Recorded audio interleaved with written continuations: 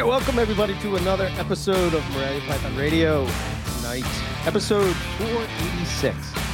486, Owen. When do you think we're going to get to 500? After 499. God damn it. Which one of us went to Philly public schools? I mean, like, clearly you don't know how to. I went to Catholic school. Oh, Shame on you. they don't. Shame on you. Yeah, I don't know. It's fine. But so let's see.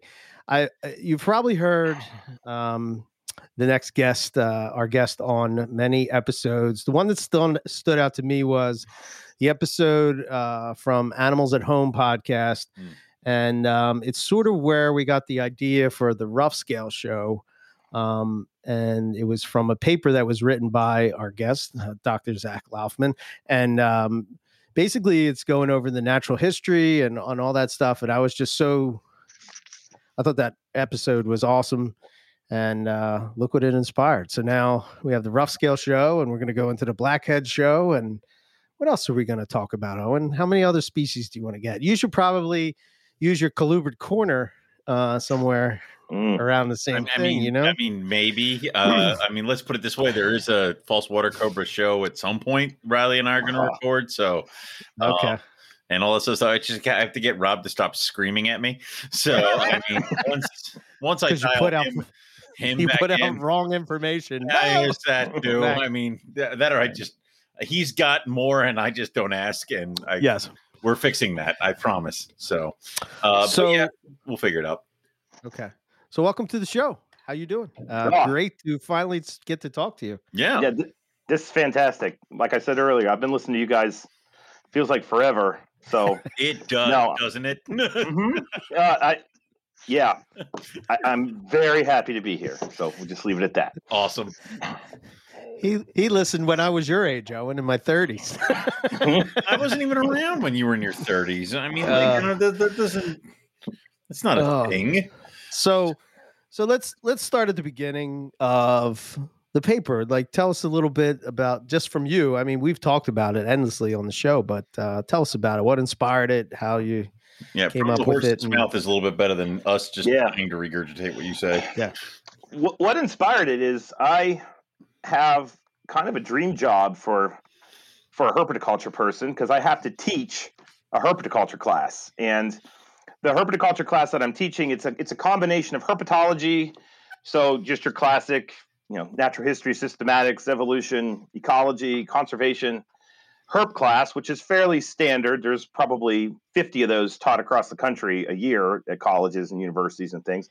But then, since we have the zoo science major here, I also have to teach the herpetoculture piece, and that's where the laboratory for that class comes into play. So I'm kind of basically inventing the assignments as we go. And and it's also to prepare people to work in a zoological setting.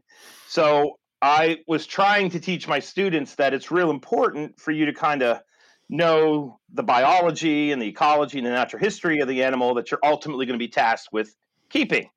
So I had to make a document, because that's what, the students use as their roadmap to do an assignment. And I started, fleshing this out, driving from work to home and then home to work. I've got about a 15 to 20 minute commute. And I realized after doing that for about 3 weeks that I was really kind of nerding out with this, and I was liking it. And then COVID hit, and I'm a field biologist by trade. I don't know if they'll be able to see this, but I've got a great big crayfish poster behind me, because that's what I study out in the wild. And I knew with COVID, I wasn't going to be able to go and do field work. So I just decided I was going to write a herpetoculture paper, because I have a herpetoculture lab as well that has students in it. And I thought, why don't I kill two birds with one stone? I can kind of flesh out this assignment, but I can also at the same time maybe write something more than just a how-to for the lab. And it ended up being the manuscript that I, submitted for publication. Was fortunate enough to get through the peer review process, and now, it's published. So that's kind of the backstory in a nutshell, but it took a while. I mean, I started thinking about this in February, and I think I actually began writing in May, June, and then I submitted in July, and then, it's a peer-reviewed publication. So what that basically means is it's submitted, it goes before reviewers, and then the reviewers are equilibrate to a firing squad. I mean, it got eviscerated. Oh, great! And then I had to defend it and basically support it, and that process took about 4 months, and then ultimately it got published. So it was about a year-long process, I would say. Is it? This is sort of a off-topic subject, but is that typically the length of time that a paper would take to be peer reviewed, or does it depend on the subject? It really depends on the subject. I've had papers I submitted in, about crayfish, not herps per se, that I submitted on the first of the month, and then they were peer reviewed by the end of the month, and then I made my changes that I had to, and it was going for publication by the end of the following month. So like a month and a half, 2 month process. But this one was a solid 2.5. I don't remember because I'm trying to forget, to be honest with you. Is it just because it's like a 3.5 month process? Is it just because the reviewers didn't have anything to do because of COVID, so they were like fresh meat? I mean, it was a weird paper because normally what happens is you'll have 1 or 2 reviewers, maybe 3, and you start with the same reviewers, and and that's it through the end of the process. And I had what we affectionately refer to in academics as reviewer 1 and reviewer 2. I mean, there's literally memes about reviewer 2 because you always have a reviewer that says you should go north, and then the next reviewer says no, you need to go south, and you basically have to thread this crazy task that's impossible and make both entities happy. So, to the credit of reviewer 1 and reviewer 2, their comments were nothing but good. Like, I made some dumb mistakes writing. I omitted some things because you just like when you write or you're preparing a podcast or editing a podcast, you reach a saturation point where you just omit things that fresh eyes are going to see and include. Sure. But I halfway through the review process thought I was done, and then the journal was like, oh, by the way, we're going to let reviewer 3 come and play. And reviewer 3 doesn't think we should have animals in human care. And that was fun, trying to deal with that. So ultimately, though, we made it through and the paper got published, and, that's the process. But I do think it's important for people to know, when you write a scientific article, it is, you have to like what you're doing, because you are going to reach a point in the process, unless you're just an extremely badass writer, and I would argue I'm an okay writer. I'm not a badass writer. That it becomes a labor of love, and you better love it to see it through to the end. Right. So just slowly hitting your head against a concrete wall, being like, it's not slowly, it's active banging. Please, God, just stop it. Yes. So no. That's great. Damn. All right. Yeah, I mean, the paper's great. I think for me, I don't know about other people, but I always geek out on the natural history of animals. To me, that's the coolest part of the whole thing, and it kind of I don't know. I guess I could have done that all along, but I was like, wow, yes, Eric, the information was there. It was there, and it's at your fingertips. But right. I guess to me, it just sort of opened up this, and I would hope that it would for the listeners and all, is that the information is pretty easy to get in today's day and age. A lot of it, and even the tips that you said about contacting the writer of a paper or something that you're trying to get a hold on. A lot of times they want to share that. And if you just send them a message, sometimes a couple of them did. I was surprised. A lot of people think that academics, we're sitting up in this hypothetical ivory tower, but it's very lonely up there. And no, it's there. But and we we put countless hours into this stuff, and we publish these papers, and oftentimes there's 20 people out of the billions of humans on planet Earth that care. But it's all about quality over quantity. Because if those 20 people are going to nerd out about this manuscript you wrote, of course you're going to give it to them. I mean, I study crayfish, for crying out loud. Everybody hits me up with like, aren't those bait? I'm like, yes, they're bait. There's more than one. Yeah, there's more than one. There's actually 400 that live in the United States, And so when I get an email from anybody, it doesn't matter who they are, and they're like, hey, can I have that paper that you wrote on blah? It's awesome. So of course I'm going to shoot it out. But I think there's this perception, and I understand why, that you can't touch the professors and people like that. But oftentimes we're the most approachable people you're going to meet. Right. So, but there are, whether we like to admit it or not, there are assholes among us, and there are definitely going to be some that are going to, snub their nose and not interact. But you just don't get butthurt over that. Just move on with your day. I do enjoy that, and it always seems to be some sort of hard line between, especially in herpetoculture, the hobbyist and the academic, because it's like, first off, we don't say genetic phrases correctly and make up words, so that I imagine would infuriate an academic. It's kind of hilarious. But so there always seems that hard line, but being able, like, there is like movement, there is able to bridge those gaps, and there's kind of flow. And I definitely appreciated the inclusion of the natural history, because coming from a zoo background that I was in, it was the animal can tolerate this. Cool. But should it? Like, it's one of those things where, if you look further into natural history, even with herpetoculture, they say you have to do this, this, and this to get your snakes to breed. And nobody ever looks into why, because where they live does this, this, and this. Oh, it makes more sense. So I definitely appreciated that. And that's where my perspective, being a field biologist, kind of came into play, because what's really cool is I did the herpetoculture thing, mid 90s is when I started. And then all through undergrad and through my master's degree at Marshall, I was in a herpetology lab. I had tons of animals. And back then I was absolutely what you would call a keeper. Right. I wasn't breeding anything. I had the classic one off of this, one off of that. And I, was loving life. But even back then, because of the academic background I had and the professors I had, I loved learning about the nerdy biology piece way more than reading about keeping it in human care. And then I would just kind of take what I read in the books and things like that and apply it to what I was doing as a keeper. And then I got out of herpetoculture, came back in 2016 for the zoo science major. And by then I basically been out in the field, seeing things, doing things. I learned how to get journal articles. I was writing journal articles. I understood the ecology piece.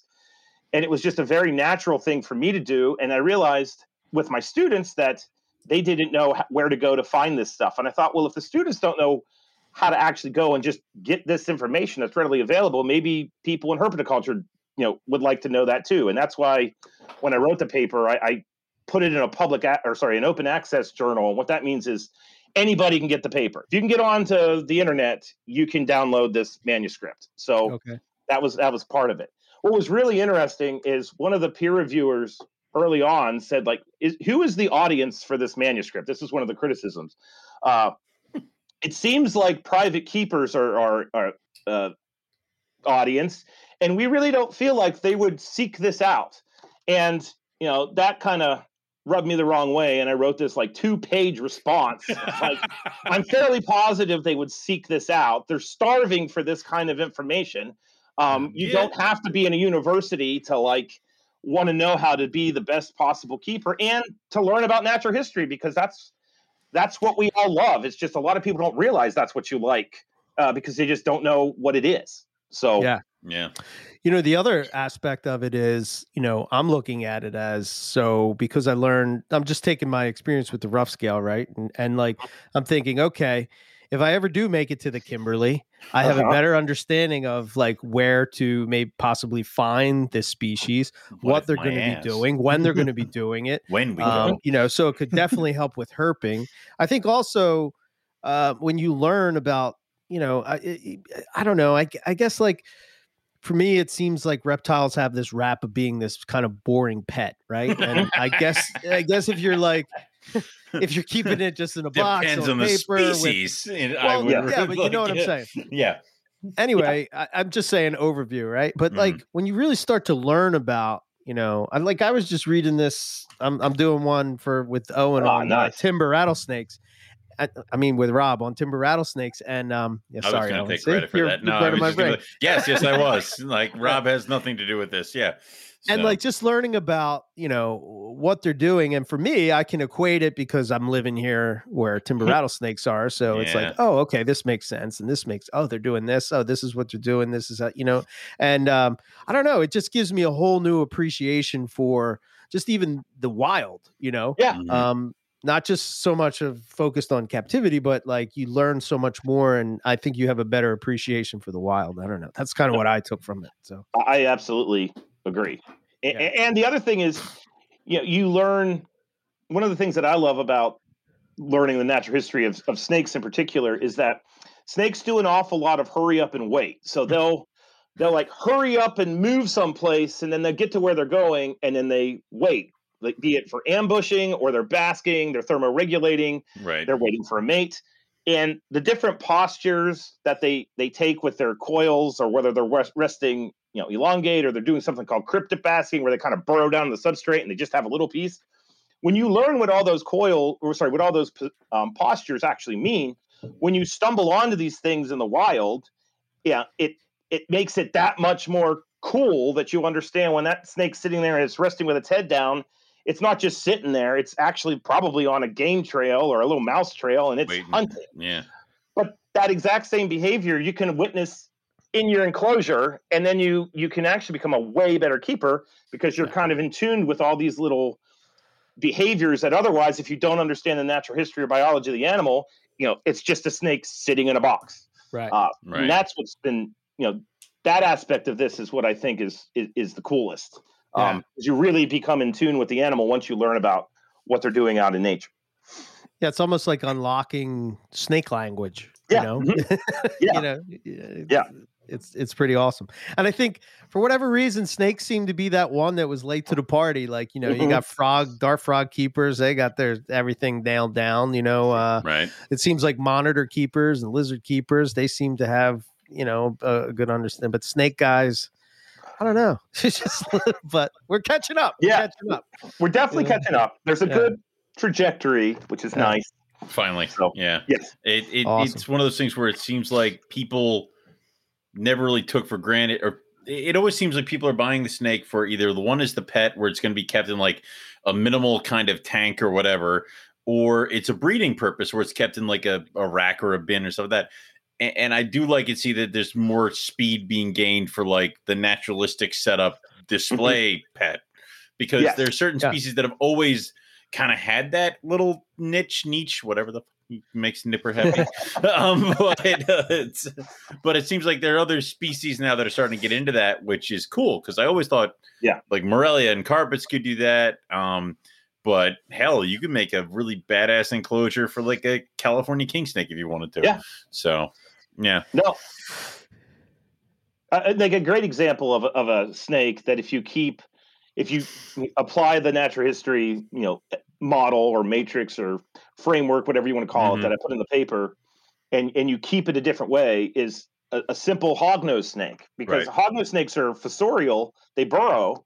But what's really interesting about them is that they will, they'll scuttle around on the surface, and then wherever they are at nighttime, they'll go find some place and dig a burrow, and then that's where they're going to overnight. And then the next day, when the dawn comes up and the soil starts to warm up, they come up and then they go about their day. And I started keeping some hogs here at West Liberty with a soil substrate that mirrors what they have out in Colorado.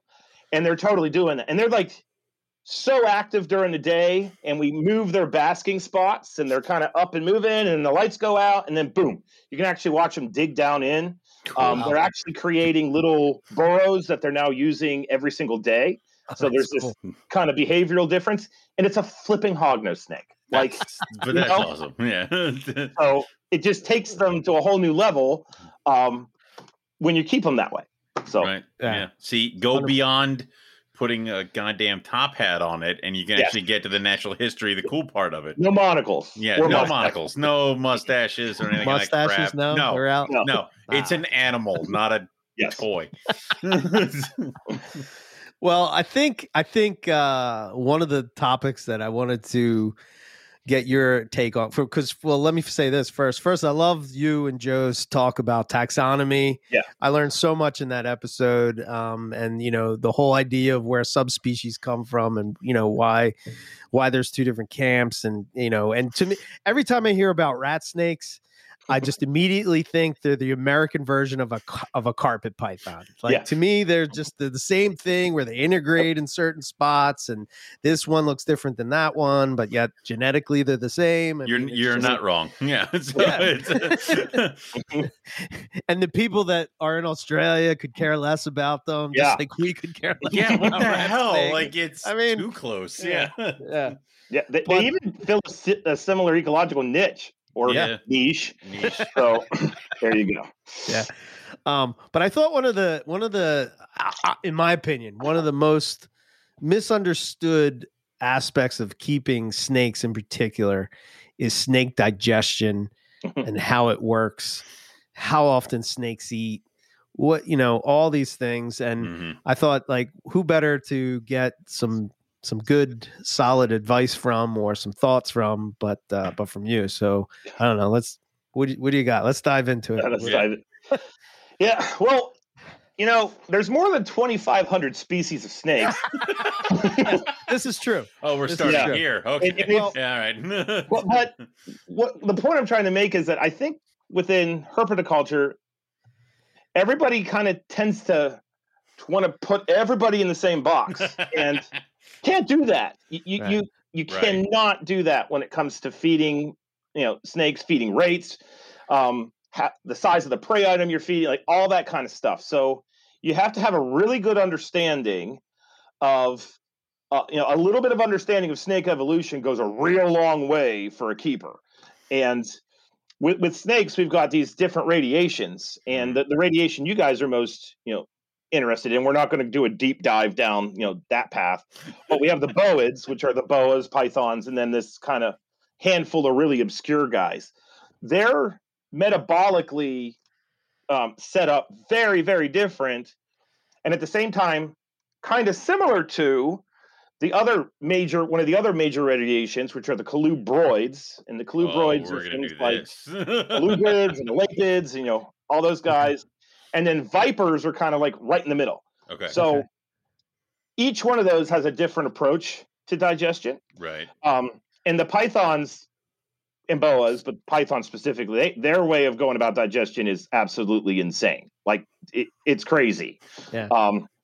So, we can dive into that if you want to. Please. Okay. Please. So, first thing that's important to know is that there's this concept in ecology. I talk about it in the paper. It's real important for people to do a little bit of a deep dive, in my opinion. It's this concept we call life history. So every organism has a life history. And if you take away life and you just use the word history, that's it. So you're born, you're a little, carpet python, you hatch out of the egg. You are at basically 0.1% of your life is over. And then every single second, you're ticking away towards 100% of your life's over, and you're going to basically die. Right. So if you make it to be an old snake, which we call in ecology a geriatric, you're going to go through different phases of life history. And if you're a biologist, we're going to say neonate, which basically means you're a newborn baby.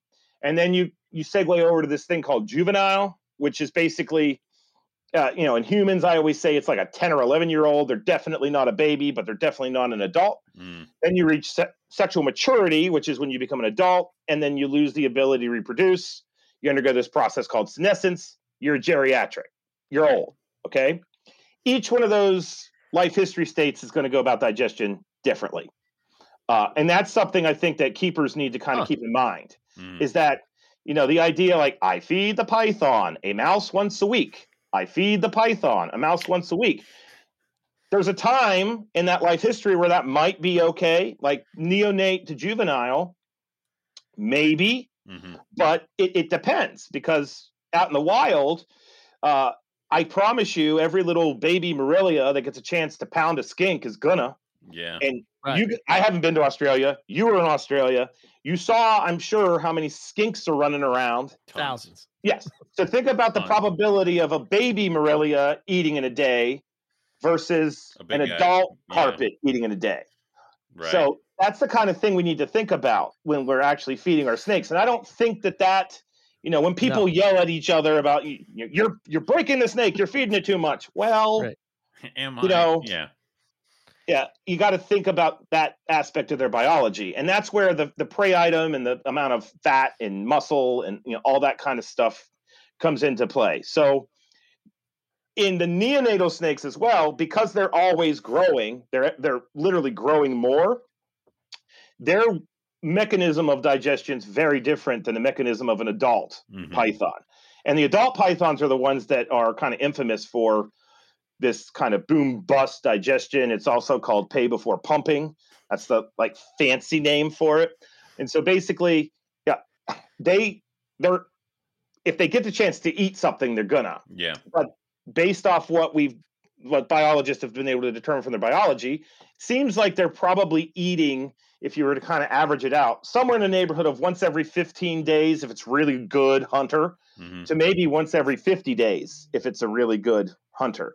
So let's go with the 50-day snake. That animal is going a real long time without anything in its digestive system. Right. And what many people don't realize about digestive systems is they're very active systems. And what that means is anything that's active in a living thing requires energy. Right. And they don't want to burn any extra energy in a day than they need to. So what pythons have evolved, which is insane and awesome, is that they basically let the inner lining of their stomach and most of their intestines atrophy. So they reabsorb the outermost layer that does the digestion, and we call it the mucosa. And by absorbing that those active cells, if you will, are limited. So it's not always letting out a little bit of digestive, enzymes and mucus and all that kind of stuff, which lowers the metabolic need for it. When they make a kill, what they do is they swallow that prey item, and now we know that in the process of making the kill, they're getting excited. A hormone rush happens, and we won't go down this path, but that initiates this crazy pathway that basically tells their gut, wake up, and it wakes up, and it starts to basically undergo this crazy cellular division called mitosis, and it increases in volume by 14, 25, 35, 45%. And now it's active. Christ. Okay. And it's going to be active so that it can basically pull every bit of nutrient out of that prey item as it can over the next 5 to 10 days. But because it's active, now they need more metabolic, intake. So the snake's blood chemistry changes. I know I've heard people on here talk about the blood viscosity changes. The blood goes from basically being normal blood to almost like maple syrup. It gets real thick. Their respiration rate goes through the roof. So they're basically bringing in as much oxygen as they possibly can. And I heard one person making equilibrate it to, it's like a human eating a hamburger while jogging, because that's basically what they're doing. Because their metabolism's up. They're still getting the energy from the hamburger. But they're going nuts. But they're going nuts. But we don't see that. So as a keeper, this is the whole idea where if you feed your python every freaking week, you never let it come down. And that's why they burn out. So you've got to let that whole process have a beginning, a middle, an end, and then we're good. So if you're feeding let's say twice a week because you're a psychopath, you're basically putting that thing on a treadmill twice a week. Yeah. And it's never letting it to calm down fully. Exactly. Oh my It's God. never letting it calm down. But in the wild, though, snakes have a way to basically, it's just like all of us. If we start jogging now, I've not jogged ever. So if I'm jogging 10 minutes in, I'm dying. Yeah. But if I'm jogging every day, I'm going to inevitably reach kind of like a runner's high. Right. And the snakes are able to do that because in certain parts of pythons and boas across the range, many of these animals have one opportunity to feed. So Bredli is the classic example because when the birds migrate through Alice Springs, that's when they're just pounding the hell out of everything they possibly can, and they're eating. During that month, their respiratory state is going to stay elevated, and that's okay because inevitably it's going to end. Right. It'll crash. But if you've got your, ball python, berm, carpet, whatever, and you're like, hey, watch this thing eat a rat, you chuck in a rat, and then a week later, watch it eat a rat, and you do that for 3 freaking years, yeah, it is inevitably going to burn out. That's just, right. I mean, it's funny because you think about herpetoculture, all the different species that die at like 3 or 4 or something like that. Is that just because they shouldn't have been fed at the same rate as like a Burmese python, a retic, or something like that? Exactly. Jeez. But there's other snakes that don't do that. Right. So, my false water cobras, I have absolutely no problem whatsoever. And the reason why is I read all the manuscripts that I possibly get my hands on, including feeding studies from the wild. No issue whatsoever feeding them a small to moderate sized prey item once every 5 days. I'd never do that to a carpet python, ever. Right. Okay. You don't do that to a false water cobra. It's going to be real interesting when you open the cage door and it attaches to your face, because they come out ready to eat, because evolution's entrained them in the environments where they live. Food is ever present. And so they're able to basically feed a little bit every other day. They don't have this boom bust thing. And this also explains why cycle feeding works, because with cycle feeding, natural history again, when I heard about cycle feeding the first time on your podcast, however many years ago that was, I remember thinking, oh, this makes total sense, because this follows their annual cycle. And they're probably animals that have a season where prey becomes hyper available. That's exactly what's going on. So, and the other thing is these periods where you're feeding a lot and then their respiration goes up. It wouldn't shock me at all if that has a co-evolved aspect that's right alongside reproductive physiology, which tells male snakes, all right, produce sperm. Yeah. Or female snakes, all right, it's time to ovulate, because they have the resources physiologically to not only put towards growth, but they can dedicate some of that energy towards yolking up eggs or doing something like that. You think about it, right now it's the calm period and everybody's pythons are starting to warm up. I'm going to go downstairs this weekend. I'm going to feed all my breeders. This, I guarantee you, like I feed Saturday, Sunday is going to be the most locks I'll have seen all season. Yeah. Yep. The one thing I always struggle with, like I'm in the room now, right? I look at the diamond python, and right now I'm not feeding them because they're down, they're cold, the temperatures are cold at night, et cetera, et cetera. But still, that the smaller ones I have, they're coming out and they're doing the typical, that weight.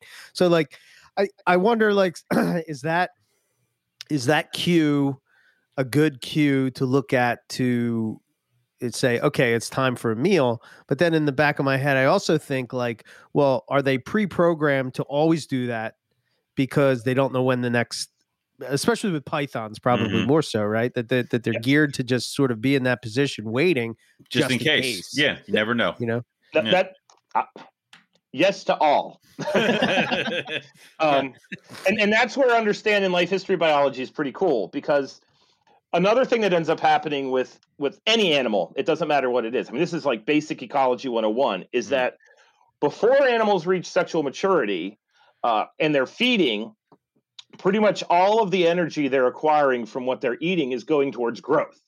Right. So if you have a juvenile or a subadult, it's not quite to adulthood. It wouldn't shock me at all if it is permanently in the hunting phase, because biologically, most animals at that point in their life, it's all about get food and grow, because you basically want to reach sexual maturity to get your DNA into the next, into the next generation and reach your Darwinian objective. At the same time, you just want to get bigger so the freaking monitor doesn't eat you.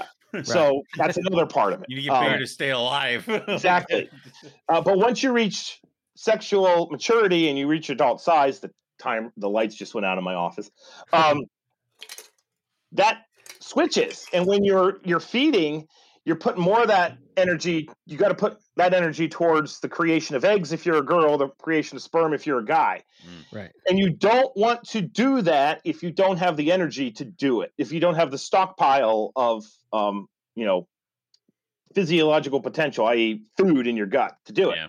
So that might be why you see one of your animals that's not quite an adult doing it, but the adults are just kind of hanging out, not doing anything, because they're in brumation mode, because they're more oriented towards potential reproduction.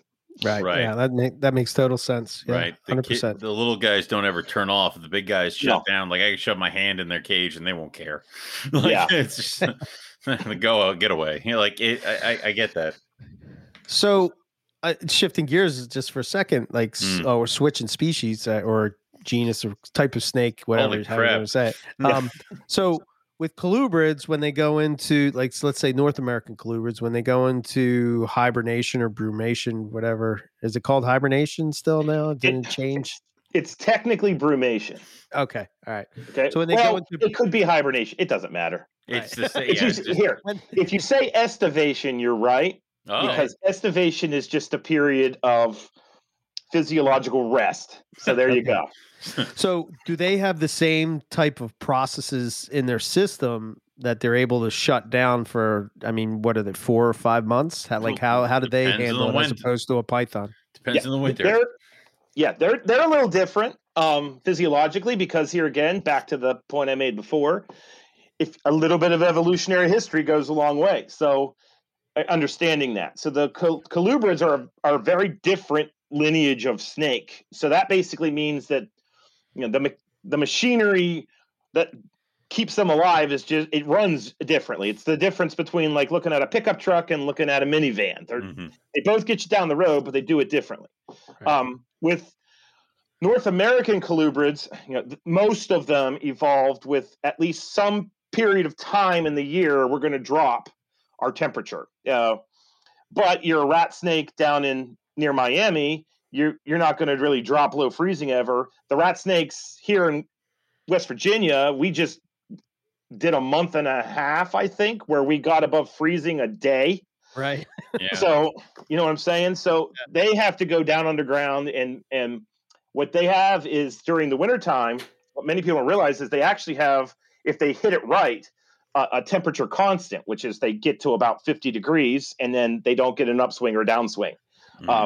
And so that constant temperature for them is what triggers the hormone cascades. And what they're doing is they're basically prepping their reproductive organs so that when they come out of hibernation, there's a thermal trigger that tells them, all right, let's start making eggs, or all right, let's activate the testes so that we're going to be able to produce sperm.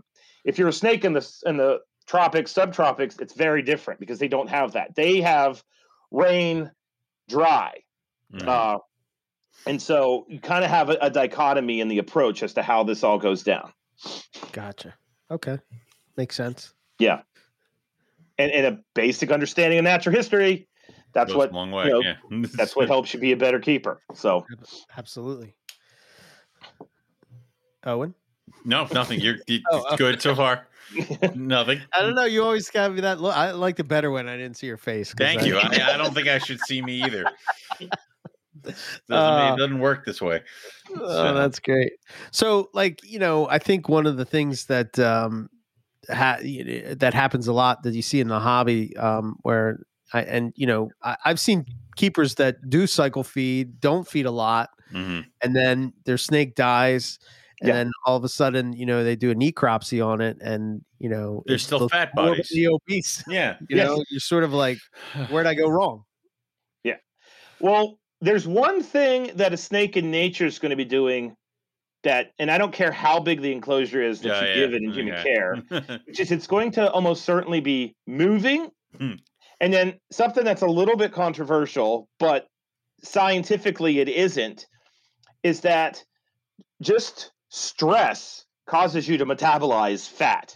Yeah. And the fact that we get these insanely fat snakes in human care tells me they're not very stressed. They're not metabolizing that fat. A snake out in nature, it is going to have more stressors associated with it. I mean, even down to, I'm not talking about like, I'm stressed mentally.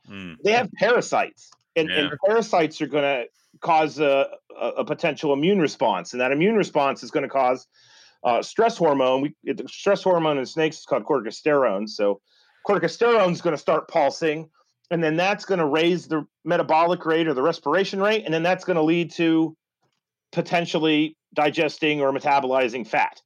In human care, they don't have that. So, I explained this once to one of my students, and they're like, so does that mean that we should just like grab a stick and poke the hell out of our snakes every day? I mean, and I was kind of like, well, I mean, no, we're not going to do that. But at the same time, that would elicit that stress response. And I'm not advocating for eliciting a stress response. Please don't do that. Right. But at the same time, that's going to have an impact on their metabolism. So what Lori does to kind of promote Lori's way of keeping, which I'm definitely a proponent of, by kind of making the snakes leave the enclosure or explore or move around, that's only going to help them. I mean, the simple act of opening up your cage door if you have an enclosed room and just letting the snakes wander, that goes a long way. I have the water cobras are in here with me in my office, and I close my door all the time and just let them roam for literally hours on end. And when I do that, they don't stop moving. And before I did that, they were getting fat. There's no other way to say it. Right. And now they have muscle tone, their body conditions down, and each animal gets to roam the office at least once a week for 3 hours, but I try to make it so that they're doing it multiple times a week.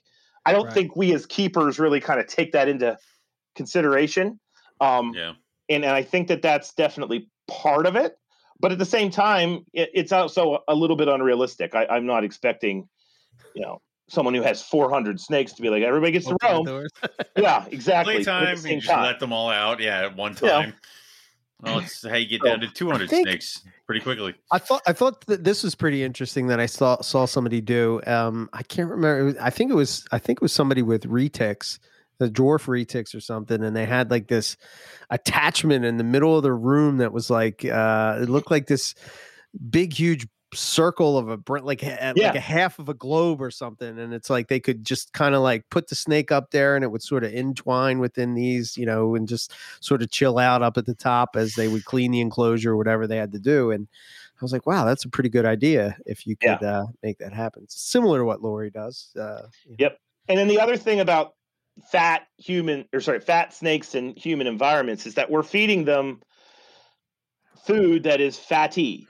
Yeah. So when these animals are eating prey from the wild, it's probably much more nutritious in the end than a laboratory rat. I mean, for example, snakes that feed heavily on frogs and fish in nature, when we convert them to a rodent diet, that's absolutely being done out of convenience for us because we all have a couple hundred rats in the freezer. But when you digest a frog or a mouse, the percent protein, fat, minerals, so on and so forth is very, very different. And they're going to metabolize that and basically get better proteins out of it in the end. So then the laboratory mouse. So it's real important to make sure that the mice and rats you're feeding are, they have a really good diet themselves. I think that that's something we don't oftentimes consider. Yeah. That makes sense. It's what is that? You get out what you put in. So exactly. And that's why it's like I want to say that some of the rodent guys will always argue is like that guy feeds dog food to his rodents and this guy does rodent block, and that's what it should go. And I'm like, yeah, I know one's better. I know one's better, but is it really what it should be? Like how it should go? But so.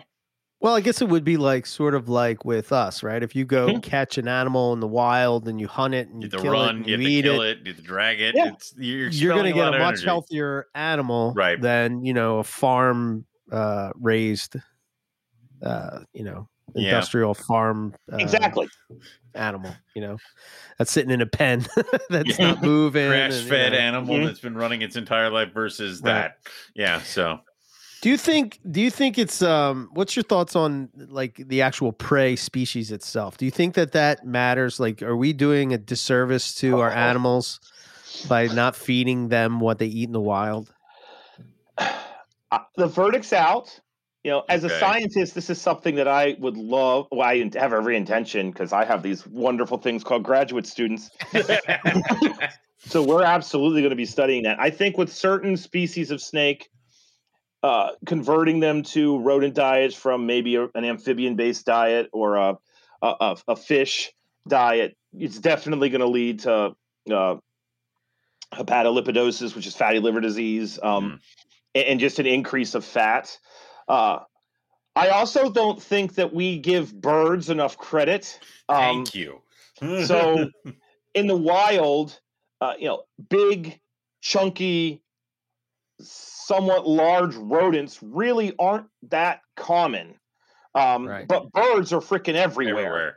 And when you actually start looking at the diets of lots of snakes, not all snakes, but a lot of snakes, and pythons in particular, and you start looking at the diets from the field, birds are always a prevalent prey item. I mean, Morelia is a great example. If you don't find them on the ground, they're up in a tree, and the likelihood of them finding a bird up there is probably higher than finding a rodent. So just simply segueing over to more quail, chicks, things like that is important. And then the other thing with diet is diversity. You got to have diversity. Because then you're going to get your different macronutrients. The nutritional value of a quail is actually very different than the nutritional value of a chick, and a mouse is very different than the nutritional value of a rat. Like many people don't realize that. If you can feed your animal, a quail, a chick, a rat, a mouse, you're kind of you're getting all those macronutrients in there, and that's probably going to be the best thing in the end for it. But with the rodentiferous snakes, the snakes that are eating rodents, with the snakes that are feeding on birds, I think our classic diet's fine. I'm a massive fan of a group of colubrids called dipsadids, which hognose snakes are in there, falsies are in there, Barron's racers, musaranas, all those guys. And one of those snakes that has just entered herpetoculture is tricolor hognose snakes. And this is an animal that in herpetoculture, everybody talks about the fact that they live to be 8 years old. They do not make it past 8 years old. And I did a big deep dive on them, and I come to find out. Now, granted, there has not been a study on their diet in the wild, but they have two close relatives, and one of them was studied intensively. There's not a single record of that group of snakes eating rodents in nature. There's not one. They are eating amphibians and lizards, and that's it. And so I started talking around. Nobody's feeding their snakes those, except for one guy, and he's been feeding them Reptilynx. He's the only person I know of who has a tricolor hognose snake that's over 8 years old. Well, all right, that makes sense. Yeah. So I think that so in that situation, you're taking a mouse which has a tremendous. I mean, it doesn't matter if it's the healthiest, most veganed out organic mouse ever. It is going to have more fat, cholesterol, all that than the fattiest frog ever. So in that situation, just kind of ignoring the biology and natural history of the animal for our convenience because we have mice in the freezer. Yeah, that's kills a problem. it at 8 years old. But then now there's the part of it is that, like, kind of like what you said with the stressors and everything like that.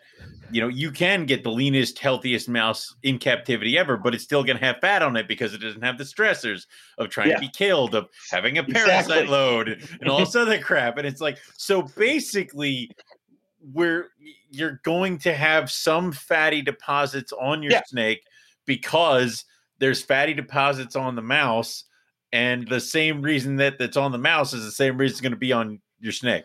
Yeah. But this is a horrible cycle. Well, but there is a ray of light, which thank God. And it only involves one sex. Shit.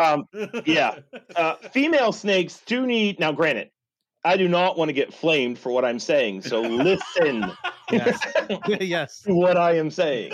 Please don't. They need a little bit a bit of extra fat, if you will, prior to producing eggs, because there's the actual process of the eggs going from the ovary down into the fallopian tube as a follicle, and then they go from the follicle up into, they grow, if you will, during that ovulation process. That's known as vitellogenesis. That's the big fancy word. Ooh. And basically, those fat stores that are along a snake, they serve a functional purpose for the females because they're going to take that fat and they're going to basically convert it into their eggs, and then that's what's going to ultimately lead to the eggs getting yolked up. So if you try to breed a female and she does not have those fat deposits and she becomes gravid, you can actually cause a lot of physiological harm because she's going to start pulling fat from other parts of her body where she needs it. One thing that people don't realize is, like, every neuron in your body, including your bunch of neurons called your brain. They're all sheathed in fat. So we fat is not the enemy. We need some fat. It's just, when you feed your carpet jumbo triple X rats every other week, it only really needs one of those every 2 months versus every other week. So you just kind of have to balance it out. That's all. Yeah. So the idea of feeding the female a couple extra meals or a bigger meal or whatever, going into the breeding season is not that's kind of how I do it, right? Yeah. As we get closer to the breeding season, but she goes through that fast as well, when the temperatures drop down. Yes. That's another thing that amazes me about snake digestion. And I learned this from just seeing in the wild. It's like we have this, at least I had this idea that, if a snake eats and it's below 70 degrees, it's going to die. Yes. It'll be and it's dead. Like, then you go to the wild and you're like, it's 70 degrees right now. They eat a possum. It's yeah.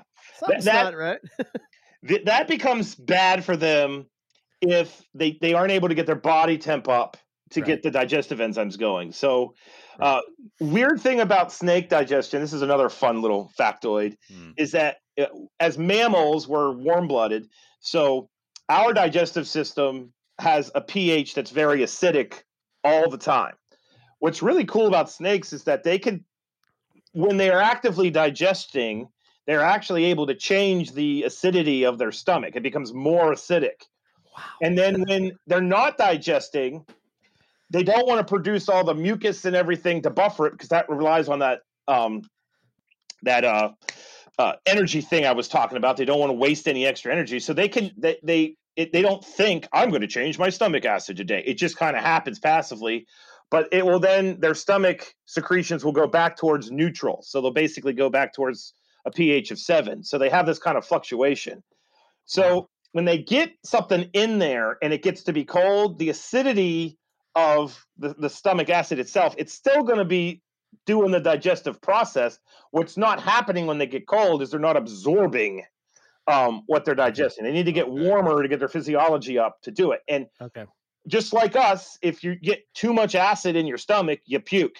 So that's part of the reason why when you feed a snake and it gets too cold, you get that like semi-digested, nasty, horrific rat. Yeah. And you're kind of like, well, you've been cold for a while. I don't understand why the digestion. Well, that's kind of what's going on there. So, yeah. But no, they'll digest at low temperatures. If you dive into the wonderful world of, Asiatic rat snakes, which are one of my favorites, Oreocryptophis, the bamboo rats, they're digesting at like 65 degrees. if they get to 80 or 81 and you feed them, they regurgitate because it's too hot. It totally, like, I'm with you. It does blow your brain, but yeah. So you sort of said that vipers were in a different category when it comes to this. What's different about them and how their digestion works? So what's cool about vipers is the venom itself. There's all kinds of theories as to why snakes evolved venom in the first place.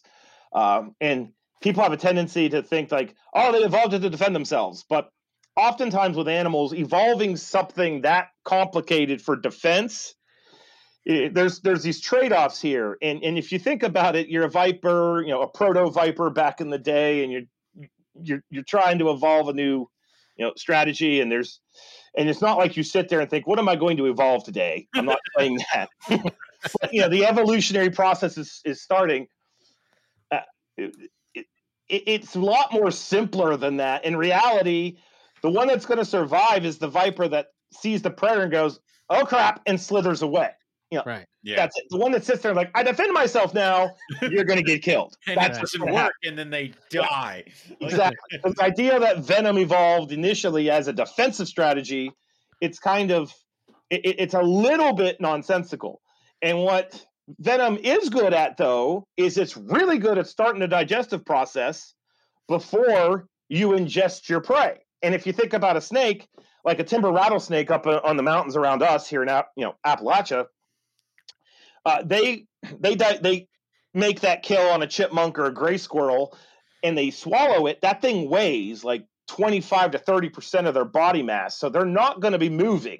So they want to digest that thing as quick as possible. So when they envenomate the squirrel, they're basically injecting a whole bunch of proteolytic enzymes into the middle of the squirrel. Proteolytic enzymes digest protein. Squirrels are made of protein. So basically, they're starting the digestive process before they even eat it, which is kind of cool. Yeah, so they then bring that into their stomach, and then the stomach starts digesting it. So you're basically, squirrel's getting digested from the venom inside of it. It's getting digested from outside. It's kind of all working together. And that's probably why venom evolved.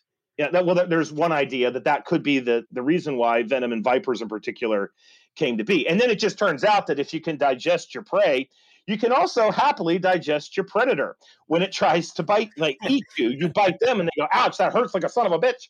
They're not going to bother you anymore. So it ends up having the secondary evolutionary effect of defense, which is, kind of cool how that whole dynamic would work. So because they have that, they're just very different. They're one of the most efficient snakes when it comes to digestion. So, timber rattlesnakes are a great example of this. There's been plenty of studies that show that they might kill in a given season one large squirrel or maybe 3 large squirrels or intermediate sized squirrels, and that's it. That's literally all they're going to eat for that year. Mm-hmm. And they can totally be okay with that, because when they actually go through the digestive process, they're so remarkably efficient at getting every single bit of sugar, glucose, whatever you want to call it, out of that prey item through the actual digestive process. And it takes them a while. That's the other thing. They're not they want to get the mass of the squirrel down quickly, but they're going to literally eke out every single little macromolecule they can out of it. And the macromolecules are what they're ultimately utilizing for energy. Right. Which is well, I had a couple thoughts. One, I don't know if you guys saw it, but this kind of was interesting to me. It was on Facebook somewhere, but there's this African rock python that was in a tree, right? Which I never, you don't think of African rock pythons. They're usually on the ground, right? Yeah. Right. They're in the ground or in water waiting by a drinking hole or something like that. And then it was eating birds. And again, every time I think of an African rock python, I'm thinking of a gazelle or, the see this all the time. The extreme versions, the ones where it's like that one ate a kangaroo. We got it. That's not every single one though. So, yeah. So I have I kind of, with carpets, it seems that, and again, this could just be my perception and not reality. It seems like every time I see a wild carpet python, it has a meal in it that's like 7 times the size of his body. Probably why they caught it, And I was talking to Rob the other day, and he was like, I used to think you guys were crazy when you would give a baby carpet a hopper. Yep. And he would be like, that's just insane. And I guess he's coming from, rhino Asian colubrids where it's like you're feeding smaller meals. But he's saying that it kind of amazed him that the snake took it and was no worries, no problems at all. Does the size of the prey matter, or is it just totally opportunistic? Most snakes are opportunistic. But the ambush predators of the world, they're going to take any prey item they can. It does not matter if you sit by the tree for literally days and days and days on end, if the prey item comes up that's on the small end of your continuum of prey size, you're eating it. This giant ass prey item comes up, you're basically be like, well, here we go, and then you give it a go. Right. And that can explain why, with olive pythons, the images of them eating freshwater crocodiles, that's just insane. But if you think about it, they're total opportunistic with what they're doing. That same olive would totally probably, eat a bird that's 1/50th the size of the crocodile if the opportunity presented itself. With colubroids, they're a little different. They have the luxury, many of them, because they're so active, that they have high probability of finding the proper sized prey. So, just keeping with the snakes locally, common water snakes, they have a tendency not to, or Nerodia in general, now on occasion you will actually see the derpy Nerodia that will grab onto a bullfrog that's 20 times its size. Right. But most of the time they don't do that. They'll slither past that and they'll kind of focus on the prey items that are available to them. That's because prey availability to those animals is much higher. So they're basically have evolved the ability to be choosy about what they're doing.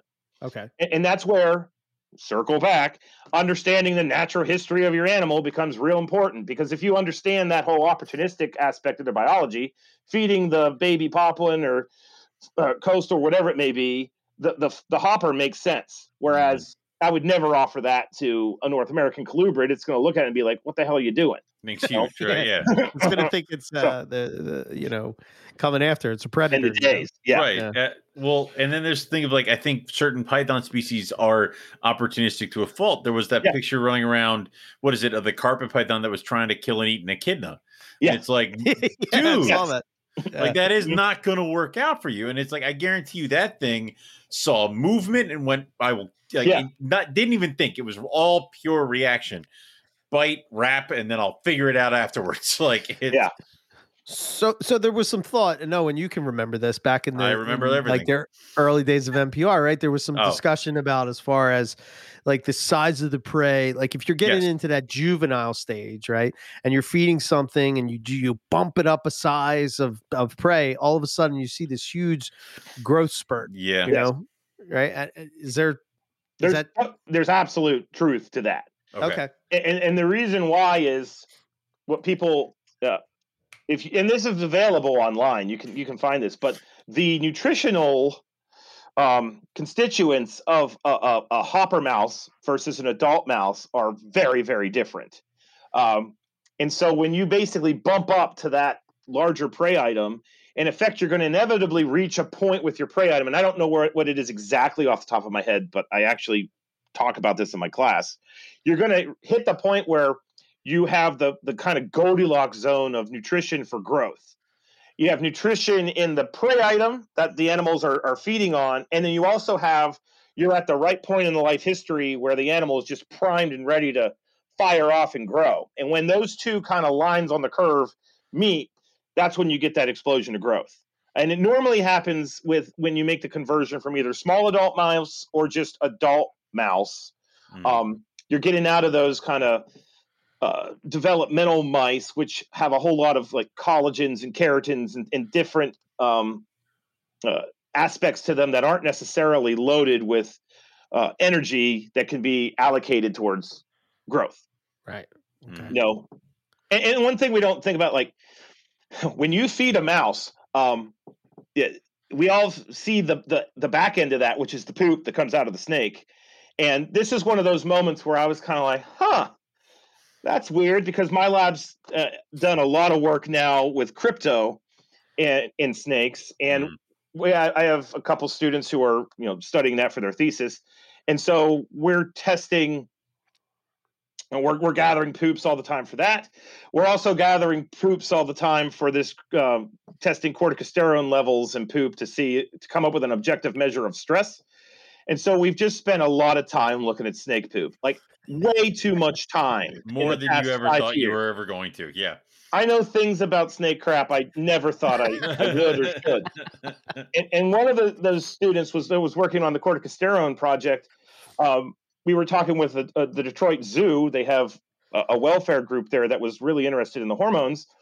And they were asking the question, like, when we test corticosterone in snake poo, are we actually getting the hormone level of the snake, or are we getting the hormone level of the mouse that they ate? Because all of their poop was hair. That then led to, well, what percentage of snake poop is hair? Which then led to a graduate student drying out snake poop in an oven and then putting it in a mortar and pestle and grinding it down so we could separate out the hair. Because what many people don't realize is there's hair, there's nitrates, which is the white part, and then the actual dust is the closest thing to actual feces, i.e., that's part of the digestive system of the snake, and that's the undigested part of the mouse. And when we did that, less than 5% of any snake poo is actual poop. 90+% of it is freaking hair. Like, that's all it is. Wow. And so these animals are so remarkably efficient at digesting down every little itty bitty bit that when you finally get to the point where there's more mouse tissue than hair, the snake now has more available food to utilize for growth, and that helps explain why when you hit that magic prey item, they got more food per prey item, and that's why they suddenly take off. But but snake turds are far more interesting than anybody thinks. I think I know what Lucas is doing. Yeah. No, Lucas isn't doing that, but he very well. He could be. He doesn't know what's coming. Yeah. Poor boy. Love you, Lucas. I mean, I'm learning a lot tonight. And again, it just goes back to this idea that snakes are so much more, they're so fascinating. And they're so underrated as an animal. Just it's like they're magic, you know? I mean, they can like turn their digestive system on and off if they want to. And it's great. It's crazy. Wow. So here's a question. I get this a lot. My snake just pooped green. And you probably got it a million times. What's going on? Give us the scientific lowdown. I believe that is just extra bile that's coming up. So basically, the digestive system's working a little harder than it should. Now, if it's persistently doing that, that could be indicative of there's some kind of gastrointestinal issue at play. Right. Another reason why they can do that is if they're chronically dehydrated. So if you basically give them water, because one thing I've realized over the past couple of years, keeping the snakes that I keep, is that we make the assumption when you fill the water bowl, it's happy, it's going to drink. I've learned that snakes are freaking snobs when it comes to water. Like, gotta be cold. I've watched my animals slither up to their bowl, look at it, and be like, "Oh, that's like 5 hours old. No, I'm not doing that." And then they like come over here. We have an animal, or I have a snake at my house that will not drink unless I put a bubbler in the damn bowl. Like, it's the same water. That's great. It won't drink. Yeah. So the assumption that just because it has water and it's drinking, that's you're going a little that on that one. So that could be what's going on there. Okay. That's another topic of that I think people don't understand how important that is for your snake, is hydration just in general. I mean, a lot of people focus on this idea of humidity, right? And like, I've sort of changed my mindset on that a little bit, because being in the environment, I sort of said, to me, it's sort of like this idea that, maybe we're getting respiratory infections in the wintertime, because especially here for us in the Northeast of the US, it's cold winters. You got dry heat going on. It's so dry. It's drying out. I mean, it dries me out. Right. So I can imagine that it must have sort of the same effect, which maybe leads to respiratory infections, and that humidity may help that out. And do they? Yeah. Okay, go ahead. It absolutely leads to dehydration. Like, I hate being in the Mid-Atlantic with winter and having these animals. Like the past 2 weeks with the subarctic BS that showed up and was just like, I'm not going to leave. I'm just going to be here. I'm good now. It's like, my collection I feel like it's in shambles because of the complete drying out of everything. And one thing that people don't really understand on this issue, which kind of drives me crazy. You've had him on the show. He's one of my favorite people in herpetoculture. Ryan Dumas put out a blog post talking about radiant heat panels and how he's getting rid of the radiant heat panels, and he's going back to lights because he learned a lot about. He actually put this in the Carpet Python group on Facebook, and then a small war ensued. That's about right. But he said that he read. He talked to some of the light people over in Europe, and I've talked to those exact same people, and he's getting rid of those, and he's going back to lights, because what radiant heat panels do is they emit, and this is not an opinion. This is this thing we call fact. They emit a wavelength of light that's just basically going to zap every ounce of humidity in there. It's a very, very, very dry heat, and it's a dry heat in that it's at the wavelength of heat where any moisture is going to be eliminated. And that's why when you have those radiant heat panels in your Vivs, anybody that has them knows what I'm talking about. You miss the substrate, you come back 3 hours later and it's dry. And I have them at my house, and I cannot keep the moisture in the substrate. So, Right. if you have those in effect, you could, in theory, be continuing the winter dryness, if you will, into the summer and so on and so forth. So, I did the exact same thing because I have no humidity in wintertime. In the summertime, we have natural humidity which invades the enclosure, and that's just ambient humidity is what it really is. That's keeping it going. But same deal. Like, you're permanently semi-dehydrating your snake with that radiant heat panel potentially. But if you've got radiant heat panels in Florida, you don't have that problem. So you kind of have to know where you're at and have an idea of that background. But that's part of that chronic dehydration thing as well. So, but no, that's something I don't think that we pay enough attention to. Is you just assume there's water in there, it's going to drink. Not necessarily the case. Yeah, I think for me, I had those with the diamond pythons. They're right behind me, and slowly I switched over to bulbs because of that reason. That just seemed to me, again, natural history, right? What is diamond pythons adapted to do? They're adapted to bask in the sun. It would only make sense that would be important. Yes, I mean, absolutely, 100%. And it's amazing. I say this all the time, and I'm sure you heard me say it so many times, but like, it's amazing how they know when that light's going to come on, when that light is getting cut off, and they seem to, go and perch right before it will get shut off for the night because they know, and then they go into their hide or they hunker down wherever, tight coils so that they retain that heat.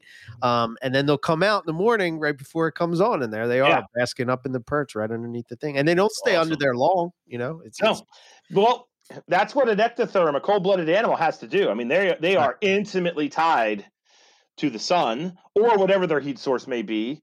And if they don't get that pattern down, it's just going to throw everything out of whack. Here at West Liberty, we have Nest cameras. So basically, cameras we can set up and watch from our smartphones to make sure everything's okay. And I put one on my false water cobra here in the office, the big gravid female last year. Nice. And it was the most interesting thing ever because I don't know how she knew, but 10 minutes before the lights came on in the morning, it's been pitch dark in here for hours on end. You'd see her. She'd come out of the hide box in the darkness, kind of derpy because she can't see what the hell's going on, which was kind of fun to watch. And she would just get to the far end of the enclosure because that's where the UVB light was going to come on and the basking light was going to come on. And what was really interesting, I talk about this, I think, in the paper, is that she actually was going to the UVB, and I still to this day have no idea why.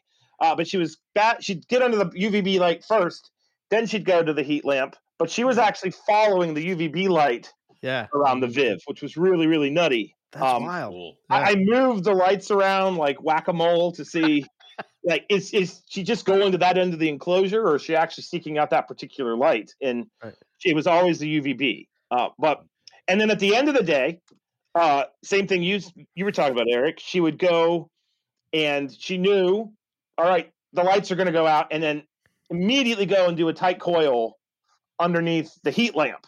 But she only does that when she's gravid. She does not do that when she's not gravid. Okay. So that's been a really interesting observation. So, how important is it for snakes to sort of have so my thought is this, and I'm maybe you can put me on the right track, right? Every day we have this big fireball in the sky and then it turns off. So my thinking is that, everything is on, nature is about cycles and, that constant overturn of the change of things. So I sort of have this idea that, at night I turn all the heat off. Yeah. I turn all, everything cycles off, and as long as they're able to get that heat back up in the morning, to me, I don't see why it would cause a problem. And I don't know if it's beneficial. I don't know if it's just me feeling better about it, but it depends on where they are, right? Because 2,500 species, right. Again, yeah, right. Okay, but, they evolve to live in nature where, especially in temperate latitudes where we're at, and there's temperate latitudes like Sydney's temperate-ish. Yeah. It gets cooler at night. So there are hormones in animals where and enzymes in animals that activate at different temperatures. So basically, if you're permanently, you've got that incandescent heater over top of them and you never ever let them go down, some of those enzymes, hormones may never actually get the chance to activate, right? Which is going to impact their overall health. In the tropics, it's a little different. You get a temperature swing between day and night. I'm not saying that, but it's nowhere near as drastic as what you see in temperate latitudes. So they may be able to buffer that a little bit differently. But the other thing is that what we don't realize is snakes have a lot of receptors in their eyeballs, in their retina. And when it goes dark, even though they can't close their eyes, they know dark. And that's also important for a lot of metabolic functions. My first attempt at grad school, which lasted all of a semester, and then I came screaming back to West Virginia and went to Marshall because I wanted to do field-based herpetology, not lab-based herpetology. But what I was actually going to study was the impact of light on the circadian rhythm of snakes. And for that experiment, what we were going to do is we were going to take a group of snakes and basically keep the lights on all the time, keep one in permanent darkness, and then give one a 12-hour dark cycle and look at hormone levels. And at the time, I'd read the few papers that had been done, and it did show that there were certain hormones and important body functions that did seem to be related to a light-dark cycle. And so if you deny them that, they're not going to function at their prime.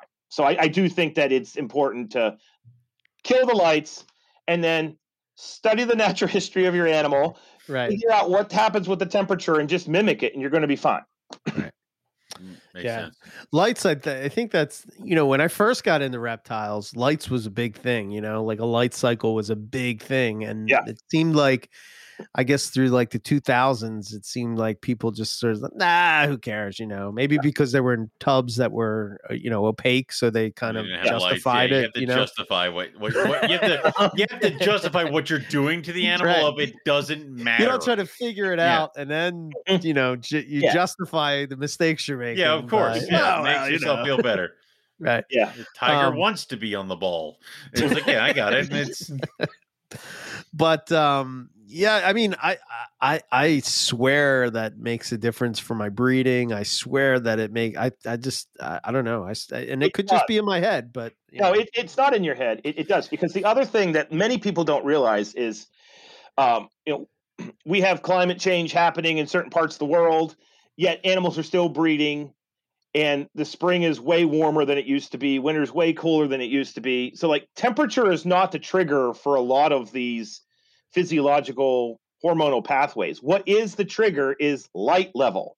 So right now we are getting more and more and more light as we head towards March 21st, which is the spring equinox, which is when we're going to get to 12 and 12. And then we head towards the summer equinox, where we're going to have the most light we're going to have at our latitude.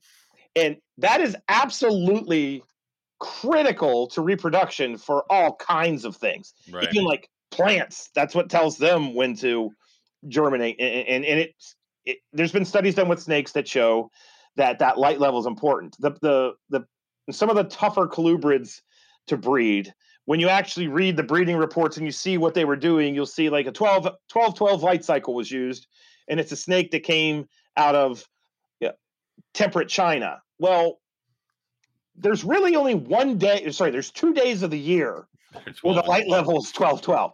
That is an insanely confused animal. It's like, so you have to keep that in consideration. But if you're down on the equator, having a 12-12 light cycle is totally okay, because that's basically what they have all the damn time. So I think that, I don't think all right, let me back that phrase up. The snake people, I just don't think we want to accept the importance of flipping light. I'm not picking a fight here. Oh, God. It's important. Yes. So I'll just say that. I'm actually installing, bought lights to install in my cages. Like, I have them now.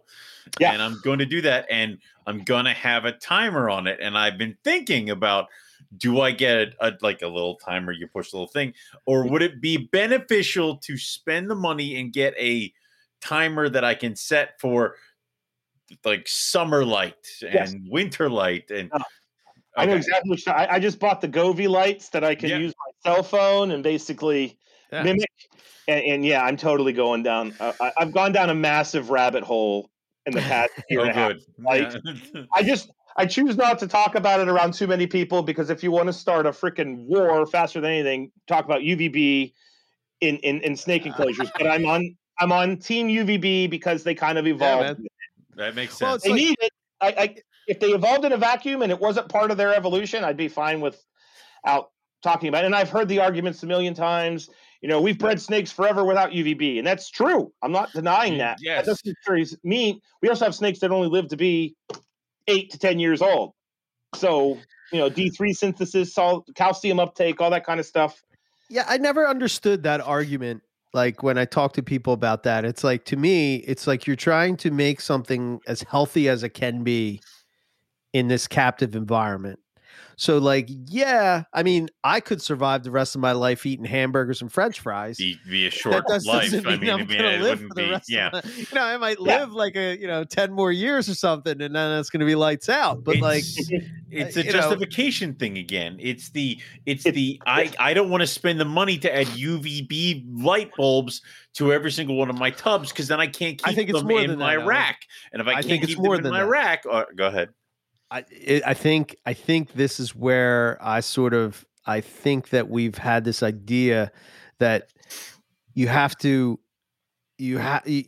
amount of species that you have is important. Rather than saying, okay, well, I'm going to take this species and I'm going to deck it out the way it should be. Now I can't fit 5 of them in this space where I can only fit 1. Right. Well, right? Or it's the thing of that. How do we judge that a snake is happy? It eats. Yep.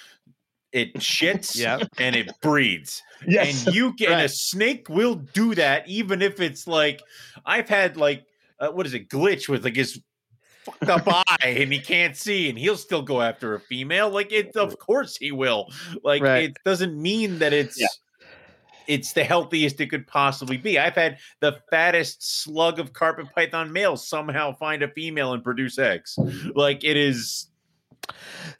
It's weird with all, just talking about light, right? Like here's an observation from the difference between North America and Australia, right? So in Australia, it gets dark very early. So you're talking 8 o'clock. It's it's dark, and the animals are active at this window from 8 p.m. to 11 p.m. And then, I'm not saying that you're not going to find any reptiles after 11. It's not 11 o'clock, clock out, let's go home, time to go. Yeah. It's not like that. But as opposed to, Owen, you were there when we were herping in West Texas. We were herping till 3 o'clock in the morning, and whenever Justin would let us go home, that's when we got to go back to.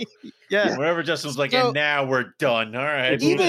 Even that, and the way that the temperature felt at those times, and those little details that I'm sure have to make a difference. Oh yeah. Well, the thing about UVB is that we don't know anything about it yet. That's the problem. Yeah. I feel like in the snake community, people are like, let's try what the dart frog people are doing. Let's bring the UVB over.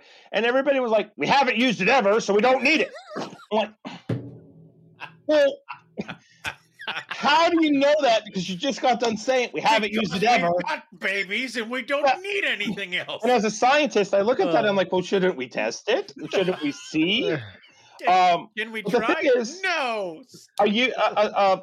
A ring python on the island of Bismarck that's hanging out in the duff layer on the rainforest floor probably doesn't need the same amount of UVB as an olive python or a Bredli that's out in Alice Springs where it's totally exposed. So it's not that necessarily all snakes need it.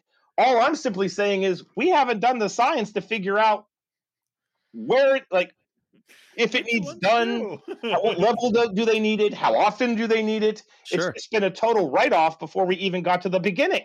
Right. So that's one of the things that the kids in my lab, undergrads and grad students, I've just decided we're just going to tackle this. We're going to totally hammer at the UVB thing and see, because behaviorally, I can say this. I can't say anything about physiological need. That's very different than behavior. Sure. But we have definitely done experiments where we have set up UVB lights. None of this is published. They've been small experiments. They're not even publication ready. Right. But you don't have to have the biggest data set to have you can have eyeballs in your head and watch the Bredli move up the enclosure to get underneath the UVB light. And it's not that they hang there. They go under them for like 10, 20 minutes, and then they move out. But the thing is, when I did have the student do this, they would go into the UVB every day. They would just go into it for a little bit. One thing that I've heard a lot of is that you can have too much UVB, that you can have burning and scarring from UVB. And there's an element of truth to that. But my retort to that is, what objective data set do you have that shows it's too much? Because we don't even know how much they need. So if you don't know how much they need, or if they need it, how do you know it's too much? How much is too much? Can they get away from it? Yeah, if they can't get away from it, I guarantee you'll eventually hit the too much zone. Exactly. And I'm not saying that they can't have too much. They very well could have too much. I just honestly feel like with snakes, we're so early on in this game, we can't really make a claim about it. And that's the only thing. So we might do the science and be like, yeah, UVB, totally nonsensical. Don't use it. But I don't feel like we're at a point to make a call. That's all. Is it possible that it could, I know this is that it helps with stress? Is that possible? So it's totally possible. It could totally help with the metabolism of corticosterone levels. It could just be a welfare thing. I mean, it could be that snakes evolved to seek out sunlight. And when they're in sunlight, they have to have something that tells them, stay here, it's good. And that could literally be a hormone cascade we don't know anything about that exists. Sure. That makes them, settle down. Well, Bredli are the snakes that we did the UVB study with. And one thing that was really cool about them, and we're going to try to imitate this, I'm talking about a sample size of 3 snakes. Right. But what was really interesting is we noticed that they were totally changing color. When they would start before the UVB light, they would be really dark. And then they would go up to the UVB light, and initially getting underneath the UVB light, they were darker. But after 30 minutes, 45 minutes, and they left, they were lighter. And we took pictures of the snakes. We neutralized for light with a SLR.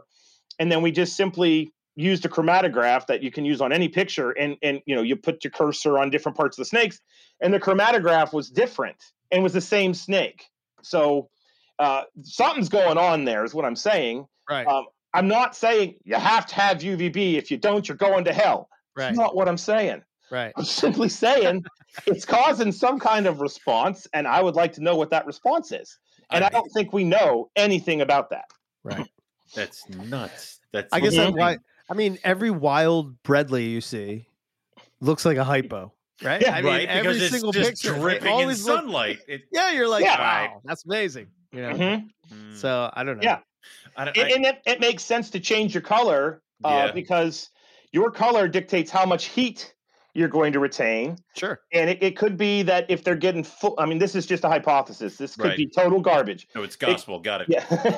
It could be that when they're getting that full load of UVB, there could be a physiological response that makes them change their color to a more light state because they've evolved this mechanism that lets them know I'm going to fry to death. I'm exposed in the sun, so I need to come up with a mechanism to dump heat. And the way you do that if you're cold-blooded is you could do this very subtle color change. Right.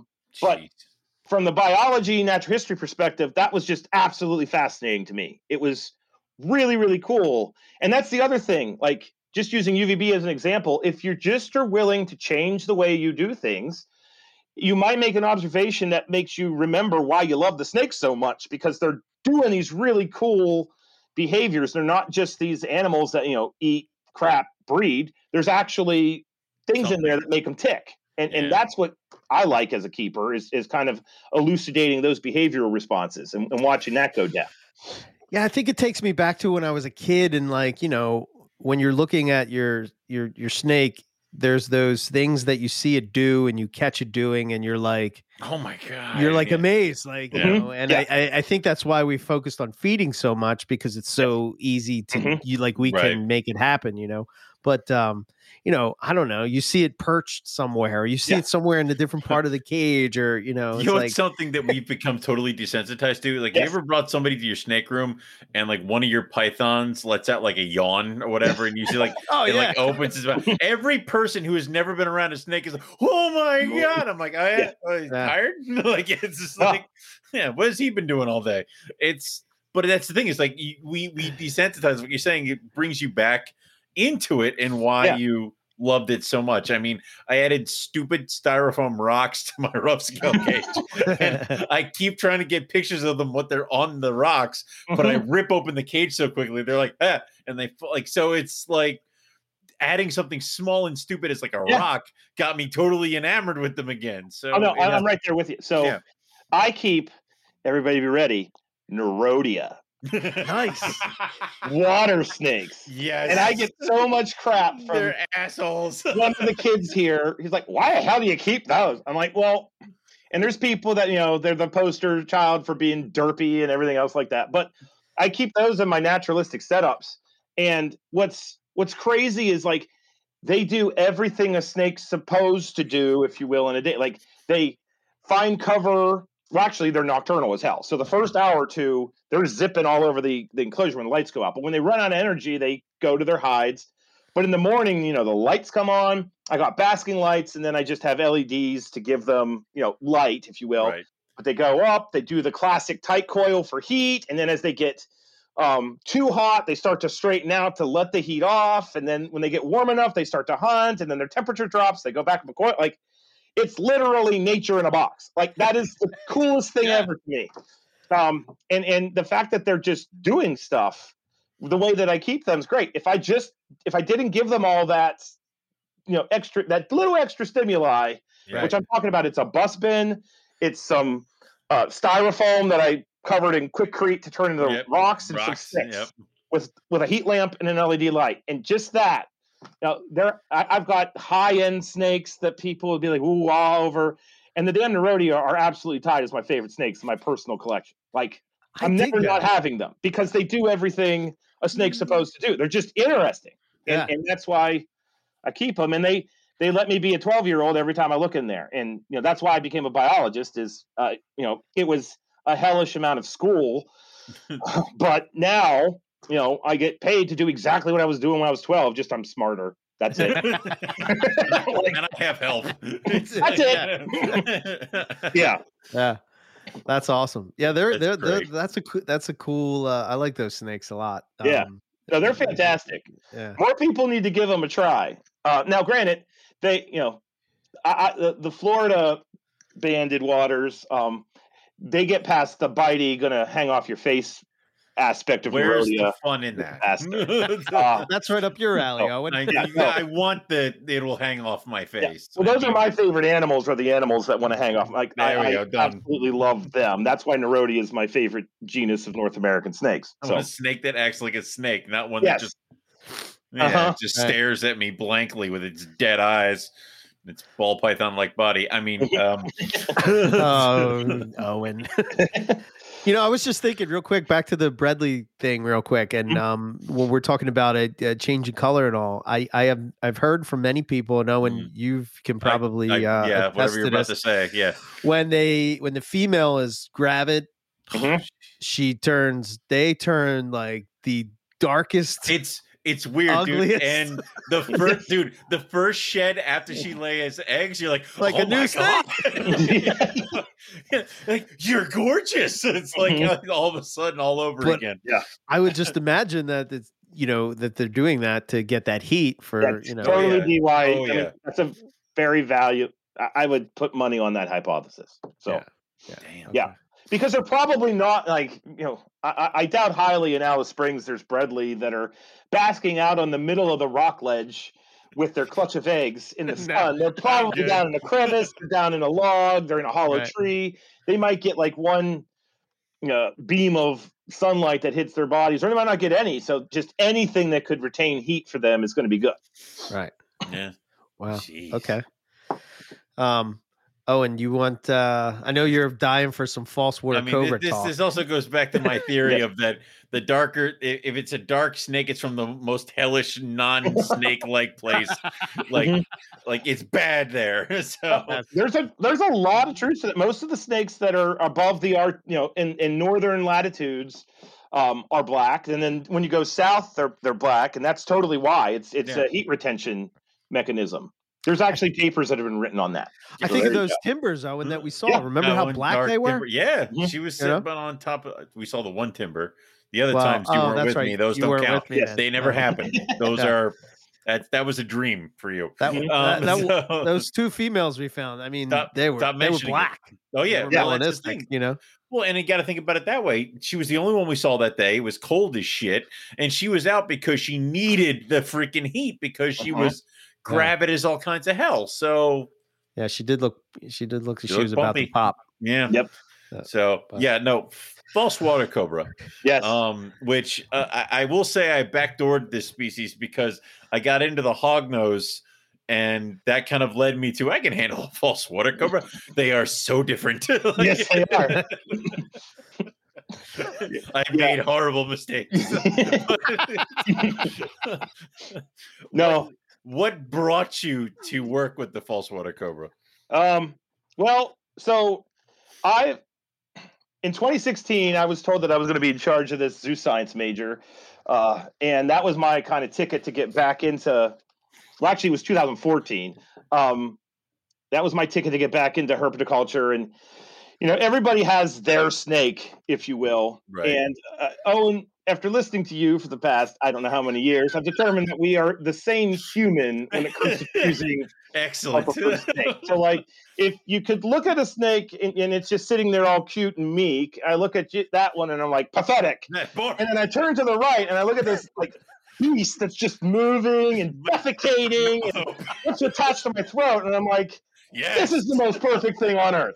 So wasn't that I was seeking that out per se, but that was part of it. And if you have that potential, if that's your goal, it will eventually lead. Yeah, you're gonna end up there. So it's like a maze. It's only gonna end one place. Yeah, it always ends up there. So I like Nerodia. They're scientifically I like Nerodia. I didn't necessarily like them for keeping until a couple years ago. And I like I'm a freshwater biologist, so I like semi-aquatic snakes, things that are in swamps and things. And so I was looking at animals for our collection here at the school, and at the time, what I knew about false water cobras was that these were rear fang snakes. They have venom that's equal to a timber rattlesnake. If they bite you, something very bad is going to happen, and they get enormous. That was what I knew. Yeah. So I'm like, well, check. So, but I didn't like the venomous thing. The venomous thing really worried me a bit. Right. And so I was, sitting on the couch, and I'm just trying to find the snake that I'm going to work with, and I saw that there was a Facebook group of all things for false water cobras, and I thought, okay, I'll join that and just see what people's experience was. And I was shocked to hell and back when I joined this group because it's etched in my brain. I joined the false water cobra group, and the first image I see is this 16-year-old girl with an 8-foot falsie just wrapped all around her head, and I was like, what the hell am I seeing? Timber rattlesnake. What is happening here? So that intrigued me a little bit. So I did a little bit more recoil in horror. Yes. It's just like, okay, yeah. Tell me more. So I did some more reading, and I stumbled onto a journal article, and it was a bite history. Yeah. And before I go any further, I am not saying that false water cobras are not venomous. I do not want people to misinterpret what I am saying. What I'm saying is I read the bite history, and basically what it equated to is this guy got bit. He was actually sexing a baby false water cobra, and his hand swelled up. He had a really nasty histamine reaction, but it started saying the whole idea that their venom's equal to timber rattlesnake is both true and false. And I was like, well, how the hell can it be both? So I just ended up going down this rabbit hole, and then came to find out that The true part is if you pull out the Duvernois secretion from a falsie and you pull out the venom from a timber rattlesnake and you have equal volumes. So you have 1 gram of Duvernois secretion. That's a lot, by the way, from a false water cobra, and 1 gram of timber rattlesnake venom. They're going to be, and then you look at the chemical constituent. There's this thing in there called metalloprotease, which is a particular type of enzyme. They're basically the same. In fact, it's a little bit more elevated in the false water cobra. That's where the whole idea that they have the same venom as a timber comes from. Okay. But a timber rattlesnake is a viper, so when it bites you, it puts hypodermic needles into your muscle, and 100% of that venom yield is deposited into you potentially. Whereas when a falsie bites you, it has a very inefficient venom delivery system. It's got to chew a bit, and you're not going to get anywhere near the same amount of venom in you. So, this idea that it's the same, I'm telling you right now, I'm going to voluntarily get bit 100 times out of 100 by a false water cobra before I ever get tagged by a timber rattlesnake. How many? Wait, so, we have grad students. Let's experiment. You. So you all got to draw straws. Somebody gets the timber. All right, yeah. So with knowing that, I thought, okay, it's worth it. And I worked in a venom lab at university, so I worked with venomous snakes. So I ended up working with the I thought, okay, I'll get one. And when there was a guy just up the road in Pittsburgh, Wheeling's only an hour from Pittsburgh, so I found it on Fauna, and this was not a university purchase. This was a Zach Loafman purchase. And so, I go up to the tattoo shop. That's where I bought the first one. It's like perfect. Yes. So far, so good. I brought it home, and I have all my gloves, and I advocate gloves. You need to wear gloves if you're working with these things. You're not being a pansy. You're being smart. And I got on my hoodie, and I go to mess with it, and it is just literally trying to ingest my thumb. And I thought, you're beautiful. This is perfect. And I put it down and started feeding it. And then what ended up happening is that particular animal was a little bit feisty, but she very quickly calmed down. Mm-hmm. And then what I ended up seeing in this snake was a level of awareness and intelligence that was well beyond any other snake that I had ever worked with. And that is what intrigued me. That part, not the venomous part, not the I'm trying to eat Zach's thumb part. Mm-hmm. It was the fact that I walk into my snake room and the false water cobra kind of pops its head up and slithers out to the front, and it's actually I thought, am I anthropomorphizing? Is this thing following me around the room? Mm-hmm. And then sure enough, it was, because it very quickly learned Zach equals food. Not that it wants to eat Zach per se, but that, this thing comes in the room and rodents follow. Right. And I thought, okay, I can do something with that. And so, I started raising them. And then with falsies, this is not a snake that you just have. You have to feed them a lot. You have to interact with them a lot. They freaking crap more than anything alive. And when they crap, it's it's toddler sized. It's ridiculous. Yeah. So wow. Some people would be, turned off by that. Not that I like that aspect of them, but it's a snake that you keep, if that makes sense. You are engaged with these animals. If you're not on it with them, they're not going to do well. Right. And so you kind of put all that together, and add to the fact that they're one of the largest colubrids or colubroids that lives in South America. So you have this giant beast. That was pretty cool too. I mean, my adult breeders now, the females are 8 foot, and they are actually, they are now officially bigger than our 6 foot Woma. So, these are huge snakes. But that also means, this is not an animal that I condone in any way to put in a rack, not anti-rack, but given the fact that it's an 8 foot crapping machine that needs to eat once a week as an adult, they're going to be in an ammonia haze pretty much all the time if they're in a rack. So I like that. And then they were easy to breed. I've come up with a protocol here at the university where, graduate students can work with the false water cobras. We do it safely for the people listening. And we've now done all kinds of experiments with them. So I feel like I know more about this animal now at like a deeper fundamental level than ever. And then I wrote the paper and did the deep dive with all the literature, and it's just perfect. Like I've heard people get asked on podcasts, like, if you could keep one snake, would you? And a lot of times people be like, no, I have to have many. If somebody came to me and said, you can only keep one, yeah, you know, it would be false water cobras, and then I would begrudgingly give up my water snakes. that would be it. So no, that's it. That was a long answer, but yeah, I just love them to death. That's fantastic, though. Yeah, I can't wait for mine to get some bigger. They're starting to learn, because I kept putting the rodents on the same cork bark tubes, and I just dropping food, and the male came flying out like he was on fire, and I'm like, okay, right, not doing that again. So yeah, that feeding response gets them into trouble, because that's what I mean. I'll fully admit, when they're around food and they're on, there are very few snakes that are as intimidating as a falsie. They also are really interesting in their growth, because they go through behavioral phases, which a lot of snakes don't do. So like when they come out of the egg, they hate everything. They don't like anything. The first month they're alive, they want to bite everything and anything. It's a threat. And I think that's because where they live in South America, there are so many predators around. The habitat they come from is just predator saturated. So they kind of have to be that.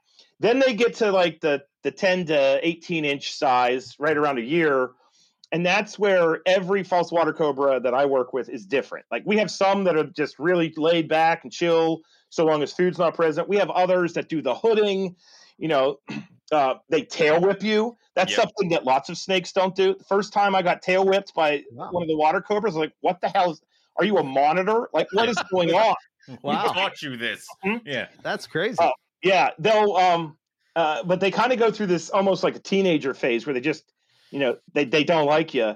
And then they reach adulthood, and most of them, not all of them, but most of them just become super chill once they reach sexual maturity. But that getting them to sexual maturity, it's a journey.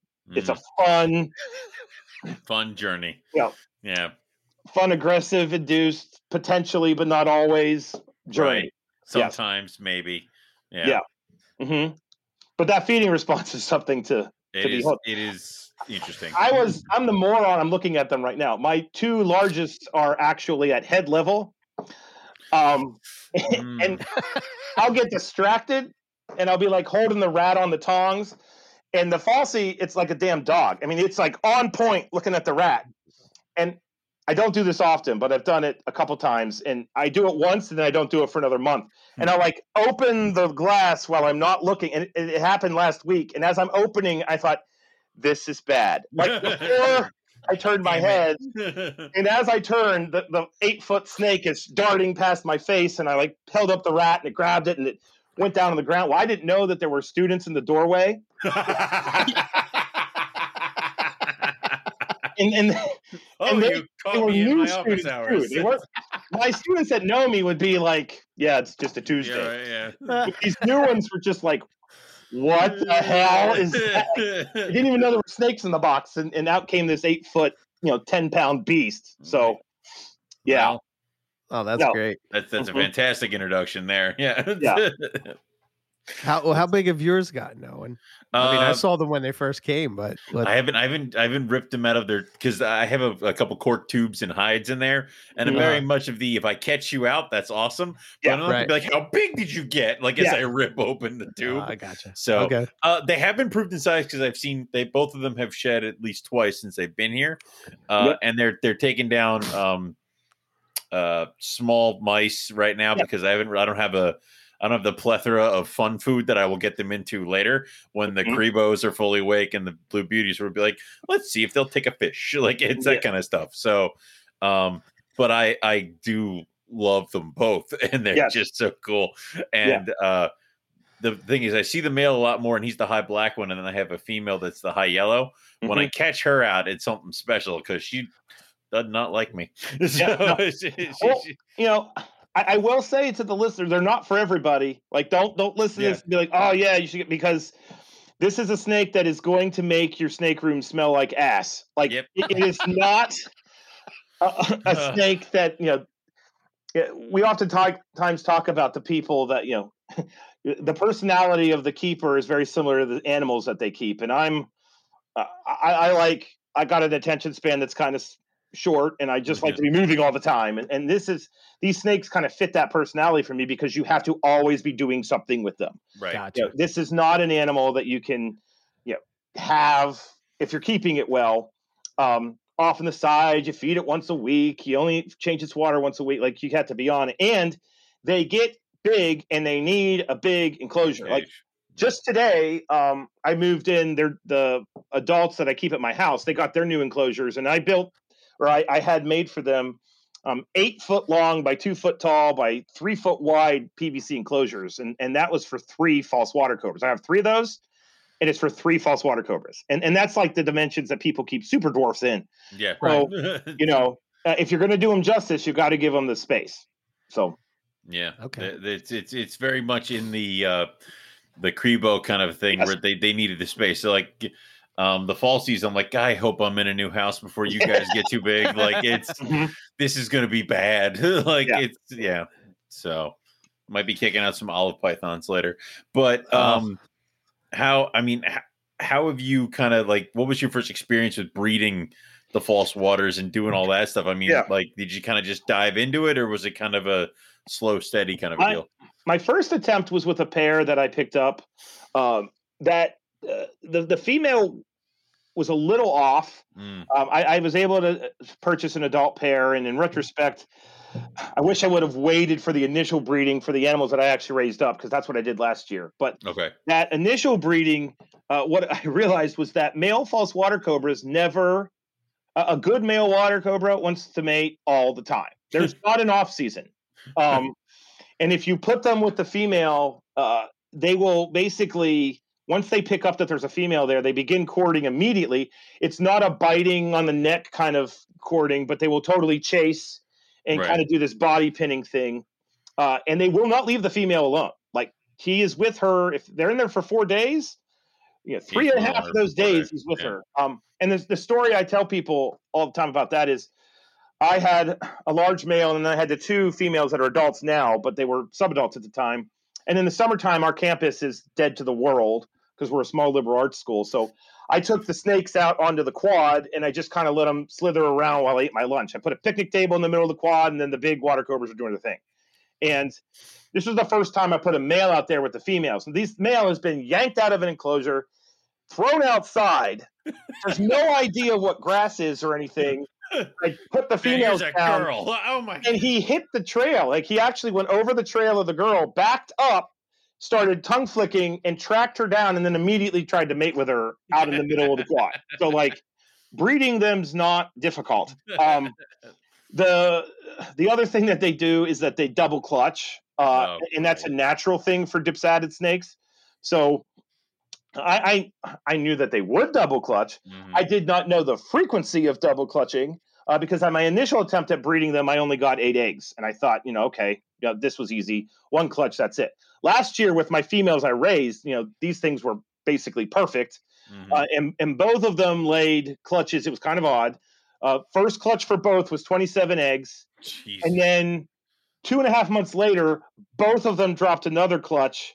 And one of the females actually increased the number of eggs to 31. So I ended up with, basically, I can't do that math, like 58. Is that right? Of like what? Like, from like one female. So holy productivity of them is insane. And, on the forums, it's kind of, or Facebook groups, you have the people that kind of shame you did the double clutching. I did not put the male back with the females. Like, this is something it herself, sir. That they do.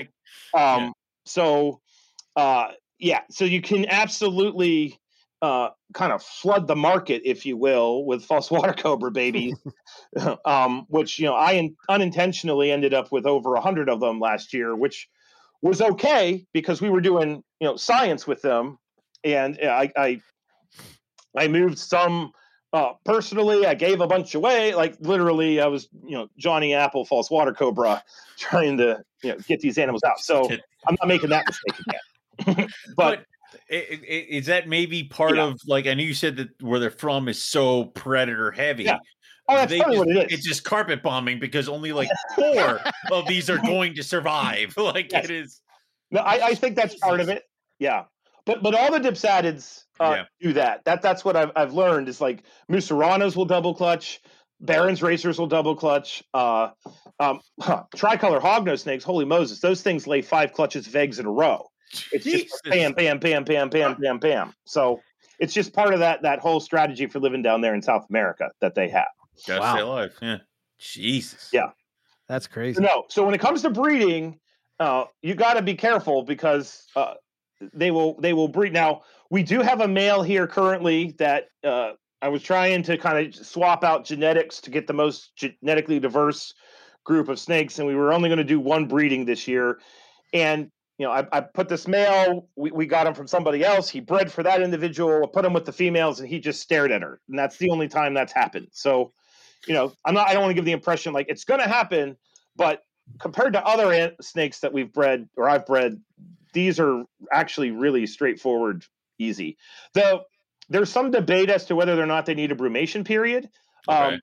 They do, depending on where they have actually a very wide range in South America and Argentine populations, Paraguayan populations, which is where we think the animals from North America probably came from.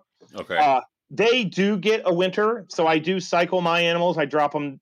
I basically keep them at what I say in the paper, but I drop them down to like room temperature. Basically, I turn all the heat sources off, and they sit there for about a month and a half. And I do think that helps with my clutch sizes because I had pretty nice, big, robust clutches, and I got better clutches when I did that than when I didn't. So, but that's what I do. May not be the case for everybody. Everybody else, yeah, that's awesome. Very cool.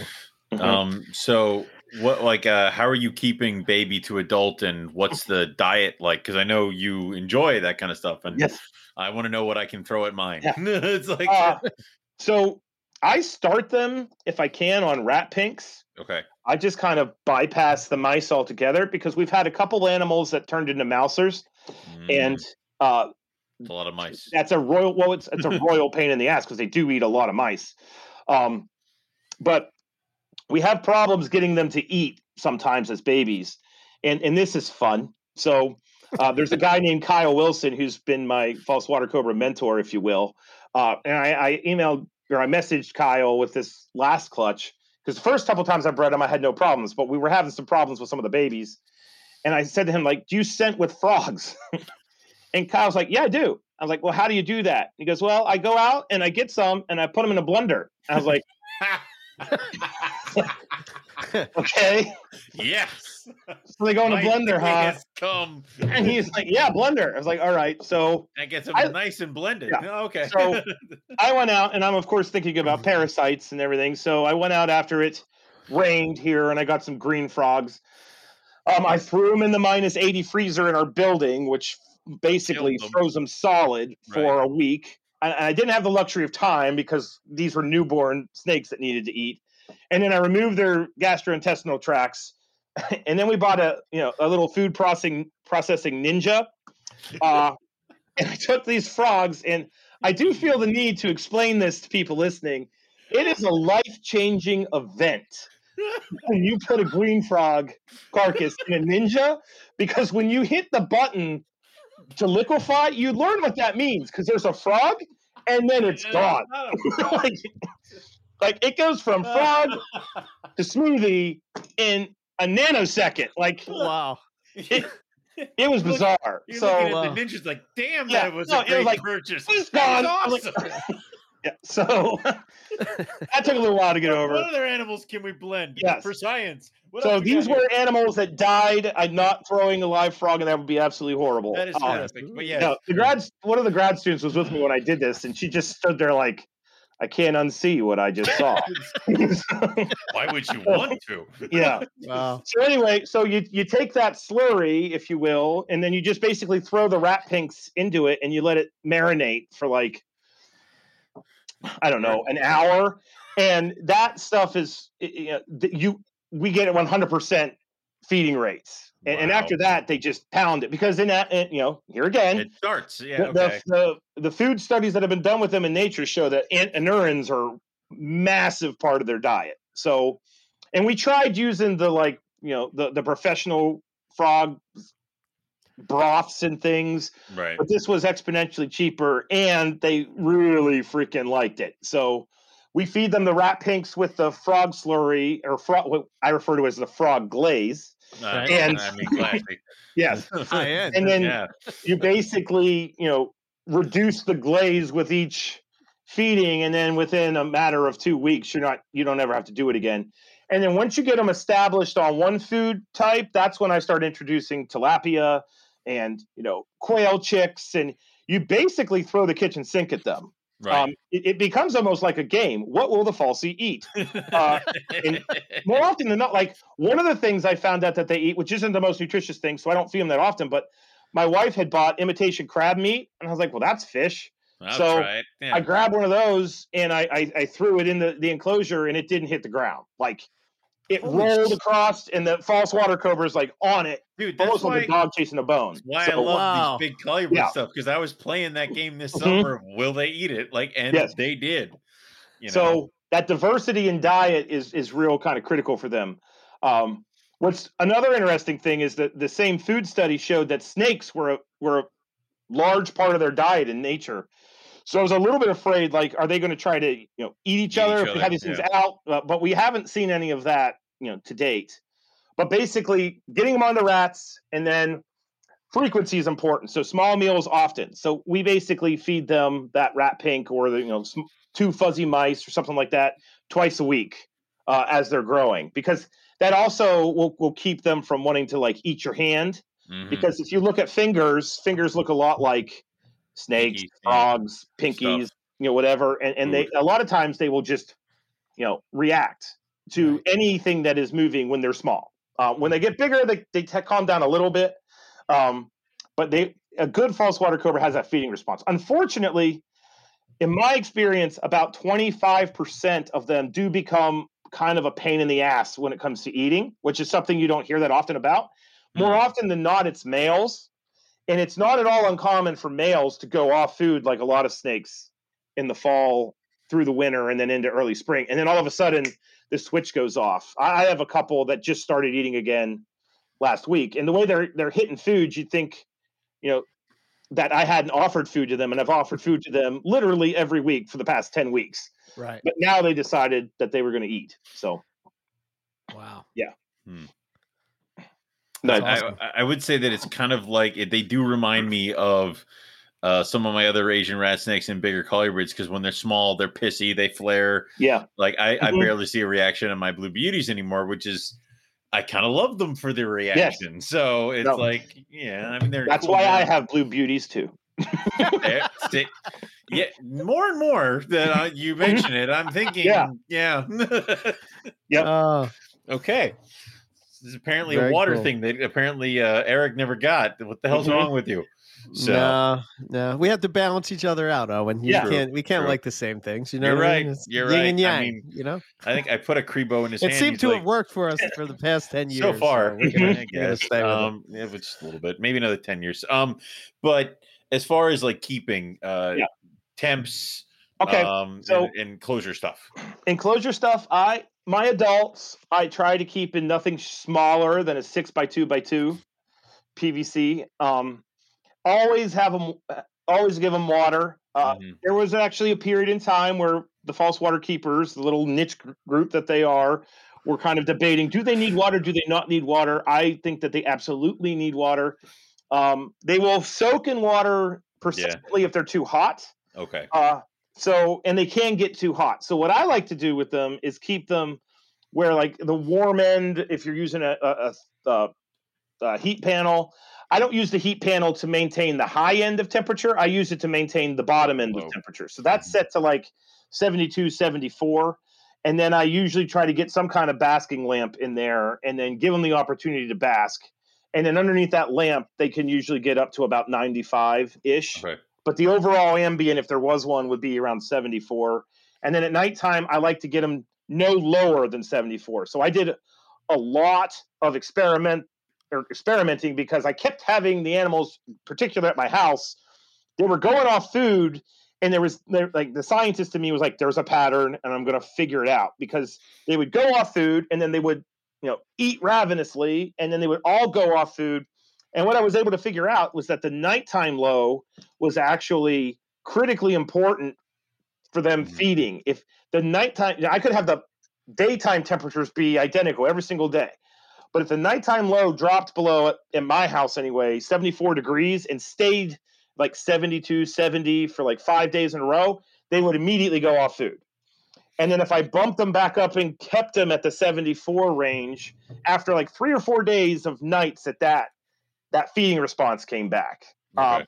And just to test it, I let it drop back down to 68. And sure enough, everybody went off food. And then I let them go back up to 74 at night. And then they started eating again. So temperature is important. If they stop feeding, just bump your temps back up. Okay. And then the enclosure itself, anybody that keeps false water cobra on newspaper is a brave human being. Well, no, they're just a wasteful idiot. Yeah, that is horrific. So substrate matters with these snakes, and so what I do is I use cypress mulch as the base, and then I actually go to Tractor Supply and buy compressed pine pellets, like you would use for rabbits, because that's absorptive. And I mix that in with the cypress, and whenever they release these toddler-sized dumps, that liquid, because there's a lot of liquid in there too, it'll go into the pellets. The pellets kind of swell up, they absorb that, and then you kind of grab the whole thing and pitch it out. And it's not bioactivity. I am not saying bioactivity. I said this on another podcast and somebody actually took the time to message me and tell me I was wrong. So I'm not saying that, podcast land. But you need something else in there to just deal with the poop. And so what I do, thanks to Kyle, is I throw about 50 super worms in each enclosure. And when they go to the bathroom, especially if I'm away like on a trip and my poor wife has to deal with this, the super worms will kind of hit that fecal mass and start feeding on it. And it does help in at least neutralizing the smell a little bit, because that's something that you absolutely had to be prepared for, is the odor. My office here at West Liberty kind of smells because of the poop. And once again, the students that know me, the juniors and seniors, they like walk right in. But I totally have had freshmen like hit the wall, reach the doorway, and they hit, the crap stank. And it's just kind of like, whoa, what is going on in here? This place is like next level. Well, it's because these snakes go to the bathroom all the time. So substrate's important. And then they need a hide. If they can't get out of line of sight, that'll make them really nervous. So I just use the commercial plastic hides, but you could totally build a hide. They'll use cork bark tubes, cork flats, anything like that. So, yep. Awesome. So that's it. Okay. Yeah, man. Pretty cool. Another thing, though, is they grow so freaking fast. Yeah. When they are growing, I kind of tell people, like, it is okay to use the dreaded 20-gallon long aquarium or 40-gallon breeder tank, because they're literally going to be in that for a month. Like, if their growth trajectory is correct, it's actually a pain in the ass keeping them the first year and a half, because they're moving up. Yeah. So at home, I have 4x2s from Animal Plastics that I got, the removable dividers. Right. So right now my yearlings are in those, and I just put the dividers in, but they are, actually this weekend, that's on the to-do list. Pull the dividers. They're going to then go to I'm going to pull the dividers out on my holdbacks. Now they're going to have a 4x2, and what is it? It's March. So they will then be moving to their permanent enclosures by July. And those are those new enclosures that I just bought. So you can get them up to 4.5, 5 feet in a year. That's not uncommon. Wow. Holy. Yeah, damn. I'm screwed, boys. Like it is. Oh, and when are you moving? Not fast enough. I mean, we're going to have we have a serious talk about whether olive pythons are going to have a cage here. Do I need 2.2 olives, or can I get by with just the pair? Yeah. So, and some people will think, well, you're power feeding them. They're growing too fast. But The field studies show that there's a period in time where those yearlings are a year old in nature. You don't find 2-foot snakes. You find neonates and you find 4-foot snakes. There's nothing in between. So those would be those growing, animals. So that's kind of how I was able to validate this growth, because I thought, am I like supercharging these damn things? Like, what the hell is going on here? But I think, based off what's been observed in nature, that it very well could be that that's normal. Right. So that hurry up and wait again. Yes, they hurry up and get to 4 feet, and then they're 4 feet for 3 years. Mm-hmm. So, wow. Jesus, that's awesome. All right, crap. All right, yeah. No, they're fun. Oh, they're great. I love them. So I guess the last question I'm going to ask before we jump off is there a particular species that you would want to find in the wild that haven't? Is there something on your bucket list? Yeah. Well, it's false water cobras. I kind of figured it would. Yeah. No, it's really funny. So, I'm writing a book right now. It's what I wanted it to be was the complete guide to false water cobras, and there are a whopping 20 people that would buy that book. So I talked to Bob Ashley, and we kind of figured out that hognose snakes are related to false water cobras. I like those guys too. So the book I'm writing is the complete guide to false water cobras. Sorry, I want it to be that so bad. Yeah, the complete guide to hognose snakes and their allies. So I was able to kind of have my cake and eat it too. So cool. And in writing the book, I've read about the allies, if you will. So things that are related to hognose snakes are false water cobras, the muscaranos, trico hognose snakes, Barron's racers, and things that are related to them. And all those snakes live in this one little kind of area of Paraguay and Argentina. And I'm going there. That's just all there is to it, because I've now read like over 100 journal articles on these animals. I feel like I know Paraguay like the back of my hand, and I know I don't, because I've never been there. And you guys have talked about it a million times. I know that if I go there, it's going to make me a better keeper. I want to go there to talk about it in the book. Everything is just kind of pointing towards this needs to happen. So, but that's definitely it, without question. I see a false water cobra in the wild, there is a very good chance I'm going to pass out and die. That's what's going to happen. Like the inner 12-year-old in me, because my students, when they go on trips, they oftentimes say, like, we like watching you more than the damn animals, because when you see something like, whoa, and I know that's going to happen. And 100%. Yeah, you guys know. I mean, there's nothing better than doing all the research, reading, and finding it, and you're keeping it, and then you freaking find it. It doesn't get better than that. So, that's it. I think I would turn to dust if we actually do find a rough scale python. Like, I think that is how I will leave. Yes, I will leave this plane. Like, it just So my life is complete. Yep, done. When I was doing my master's thesis, and by the way, writing the book on the hognose snakes is my revenge on hognose snakes, because my master's thesis was supposed to be a conservation status and distributional survey of the eastern hognose snake in West Virginia.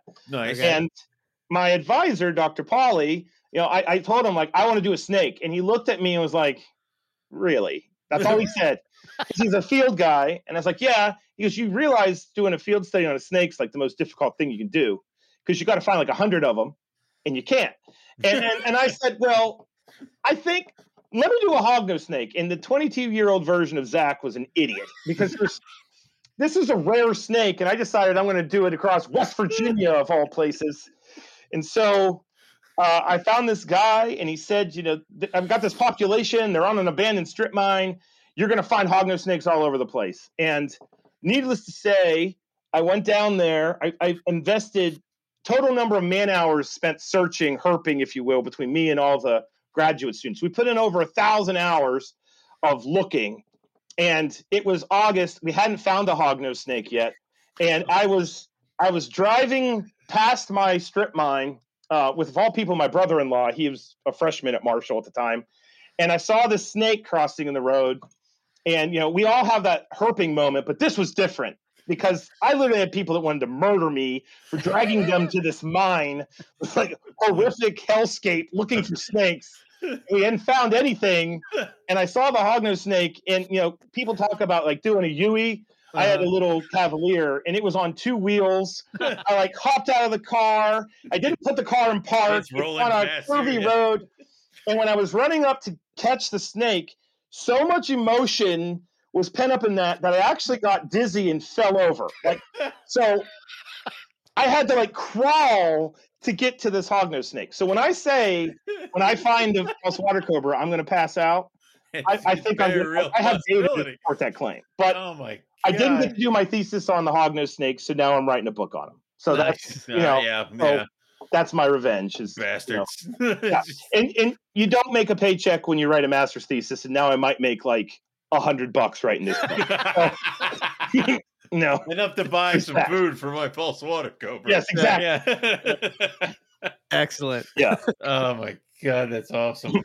So anyway, very, very cool. Man, we're gonna have you back at some point. Dude, I'm looking forward to that book now. I want that book. Yeah. Like, oh it's my God. That's great stuff, man. I really appreciate you taking the time to come and chat with us. And yeah, man, it was great. Tons of. I had fun. I'm happy and honored to be on your podcast. So, you're coming back so we can talk some more, crazy ass shit. And plus, if we actually have scientific questions, yeah, hey, no problem. I'm willing to give it a go. Yeah. Cool. We should have a round table of all the people who are smarter than us come on, and that's a lot. And go. Yeah, you guys are great. You're good. Oh, awesome. Very, very cool. Yeah, maybe we'll have to hit you up for some Student and the Serpent stuff when we do I'd love that. That'd be great. Yeah. Cool. All right. You want to throw out any website, Instagram, stuff like that? Whatever you want. Anything? Oh, you can find me the old school way. If you're a student and you'd be interested in doing grad school, the Suicide grad degree that Lucas Lee is doing, who part of NPR Network. That's totally online, so you don't have to come to West Liberty. And if you're interested in coming to West Liberty, we offer that too, a fellowship, so you can take care of snakes and go to grad school, which is, doesn't get any better than that. Yeah. So that email's zloufman, LOUGHMAN at westliberty.edu.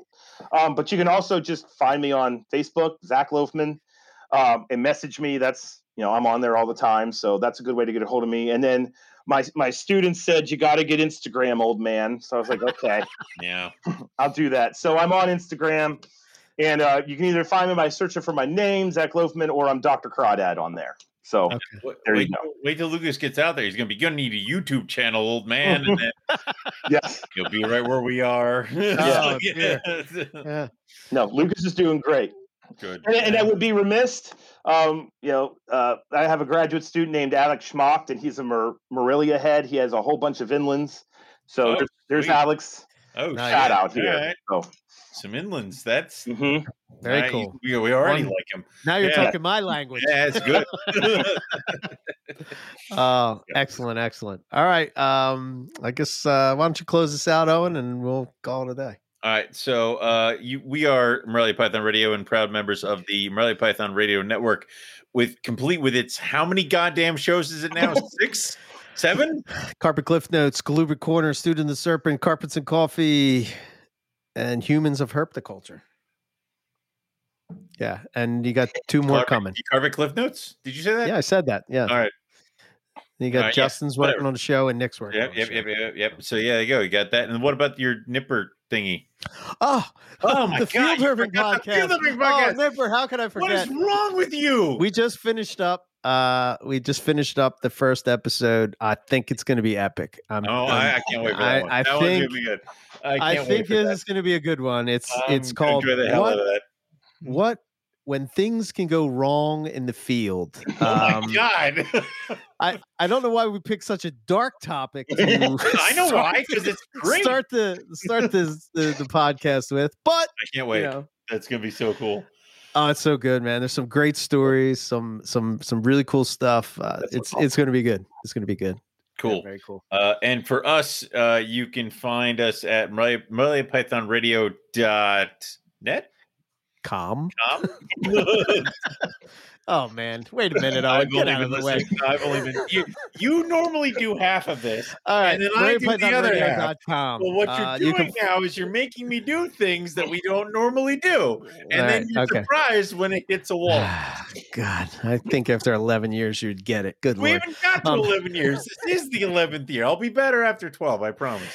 Morelia Python Radio Network. You can follow us on Facebook or Instagram. If you want to email us, you can send an email to info@MoreliaPythonRadio.com. You want to follow Eric, EB Morelia is Facebook and Instagram. Riley's at Riley Reptiles on Facebook and Instagram. Lucas is at Centralian Exotics on Facebook and Instagram. And Owen is at Rogue _reptiles at Facebook and Instagram. You want to support the show with merch, go to Teespring store, NPR Network. You can check stuff out there. If you want to support us as far as Patreon goes, you can go to Morelia Python Radio at Patreon and help us there. Other than that list, and I'll be better prepared next time. I did. I was terrified that was going to be the answer. The only thing you just say good night. Damn it. All right. Well, on that note, we'll say thanks you all for listening, and we'll catch everybody back here next week for some more Morelia Python Radio. Not fired. Good night.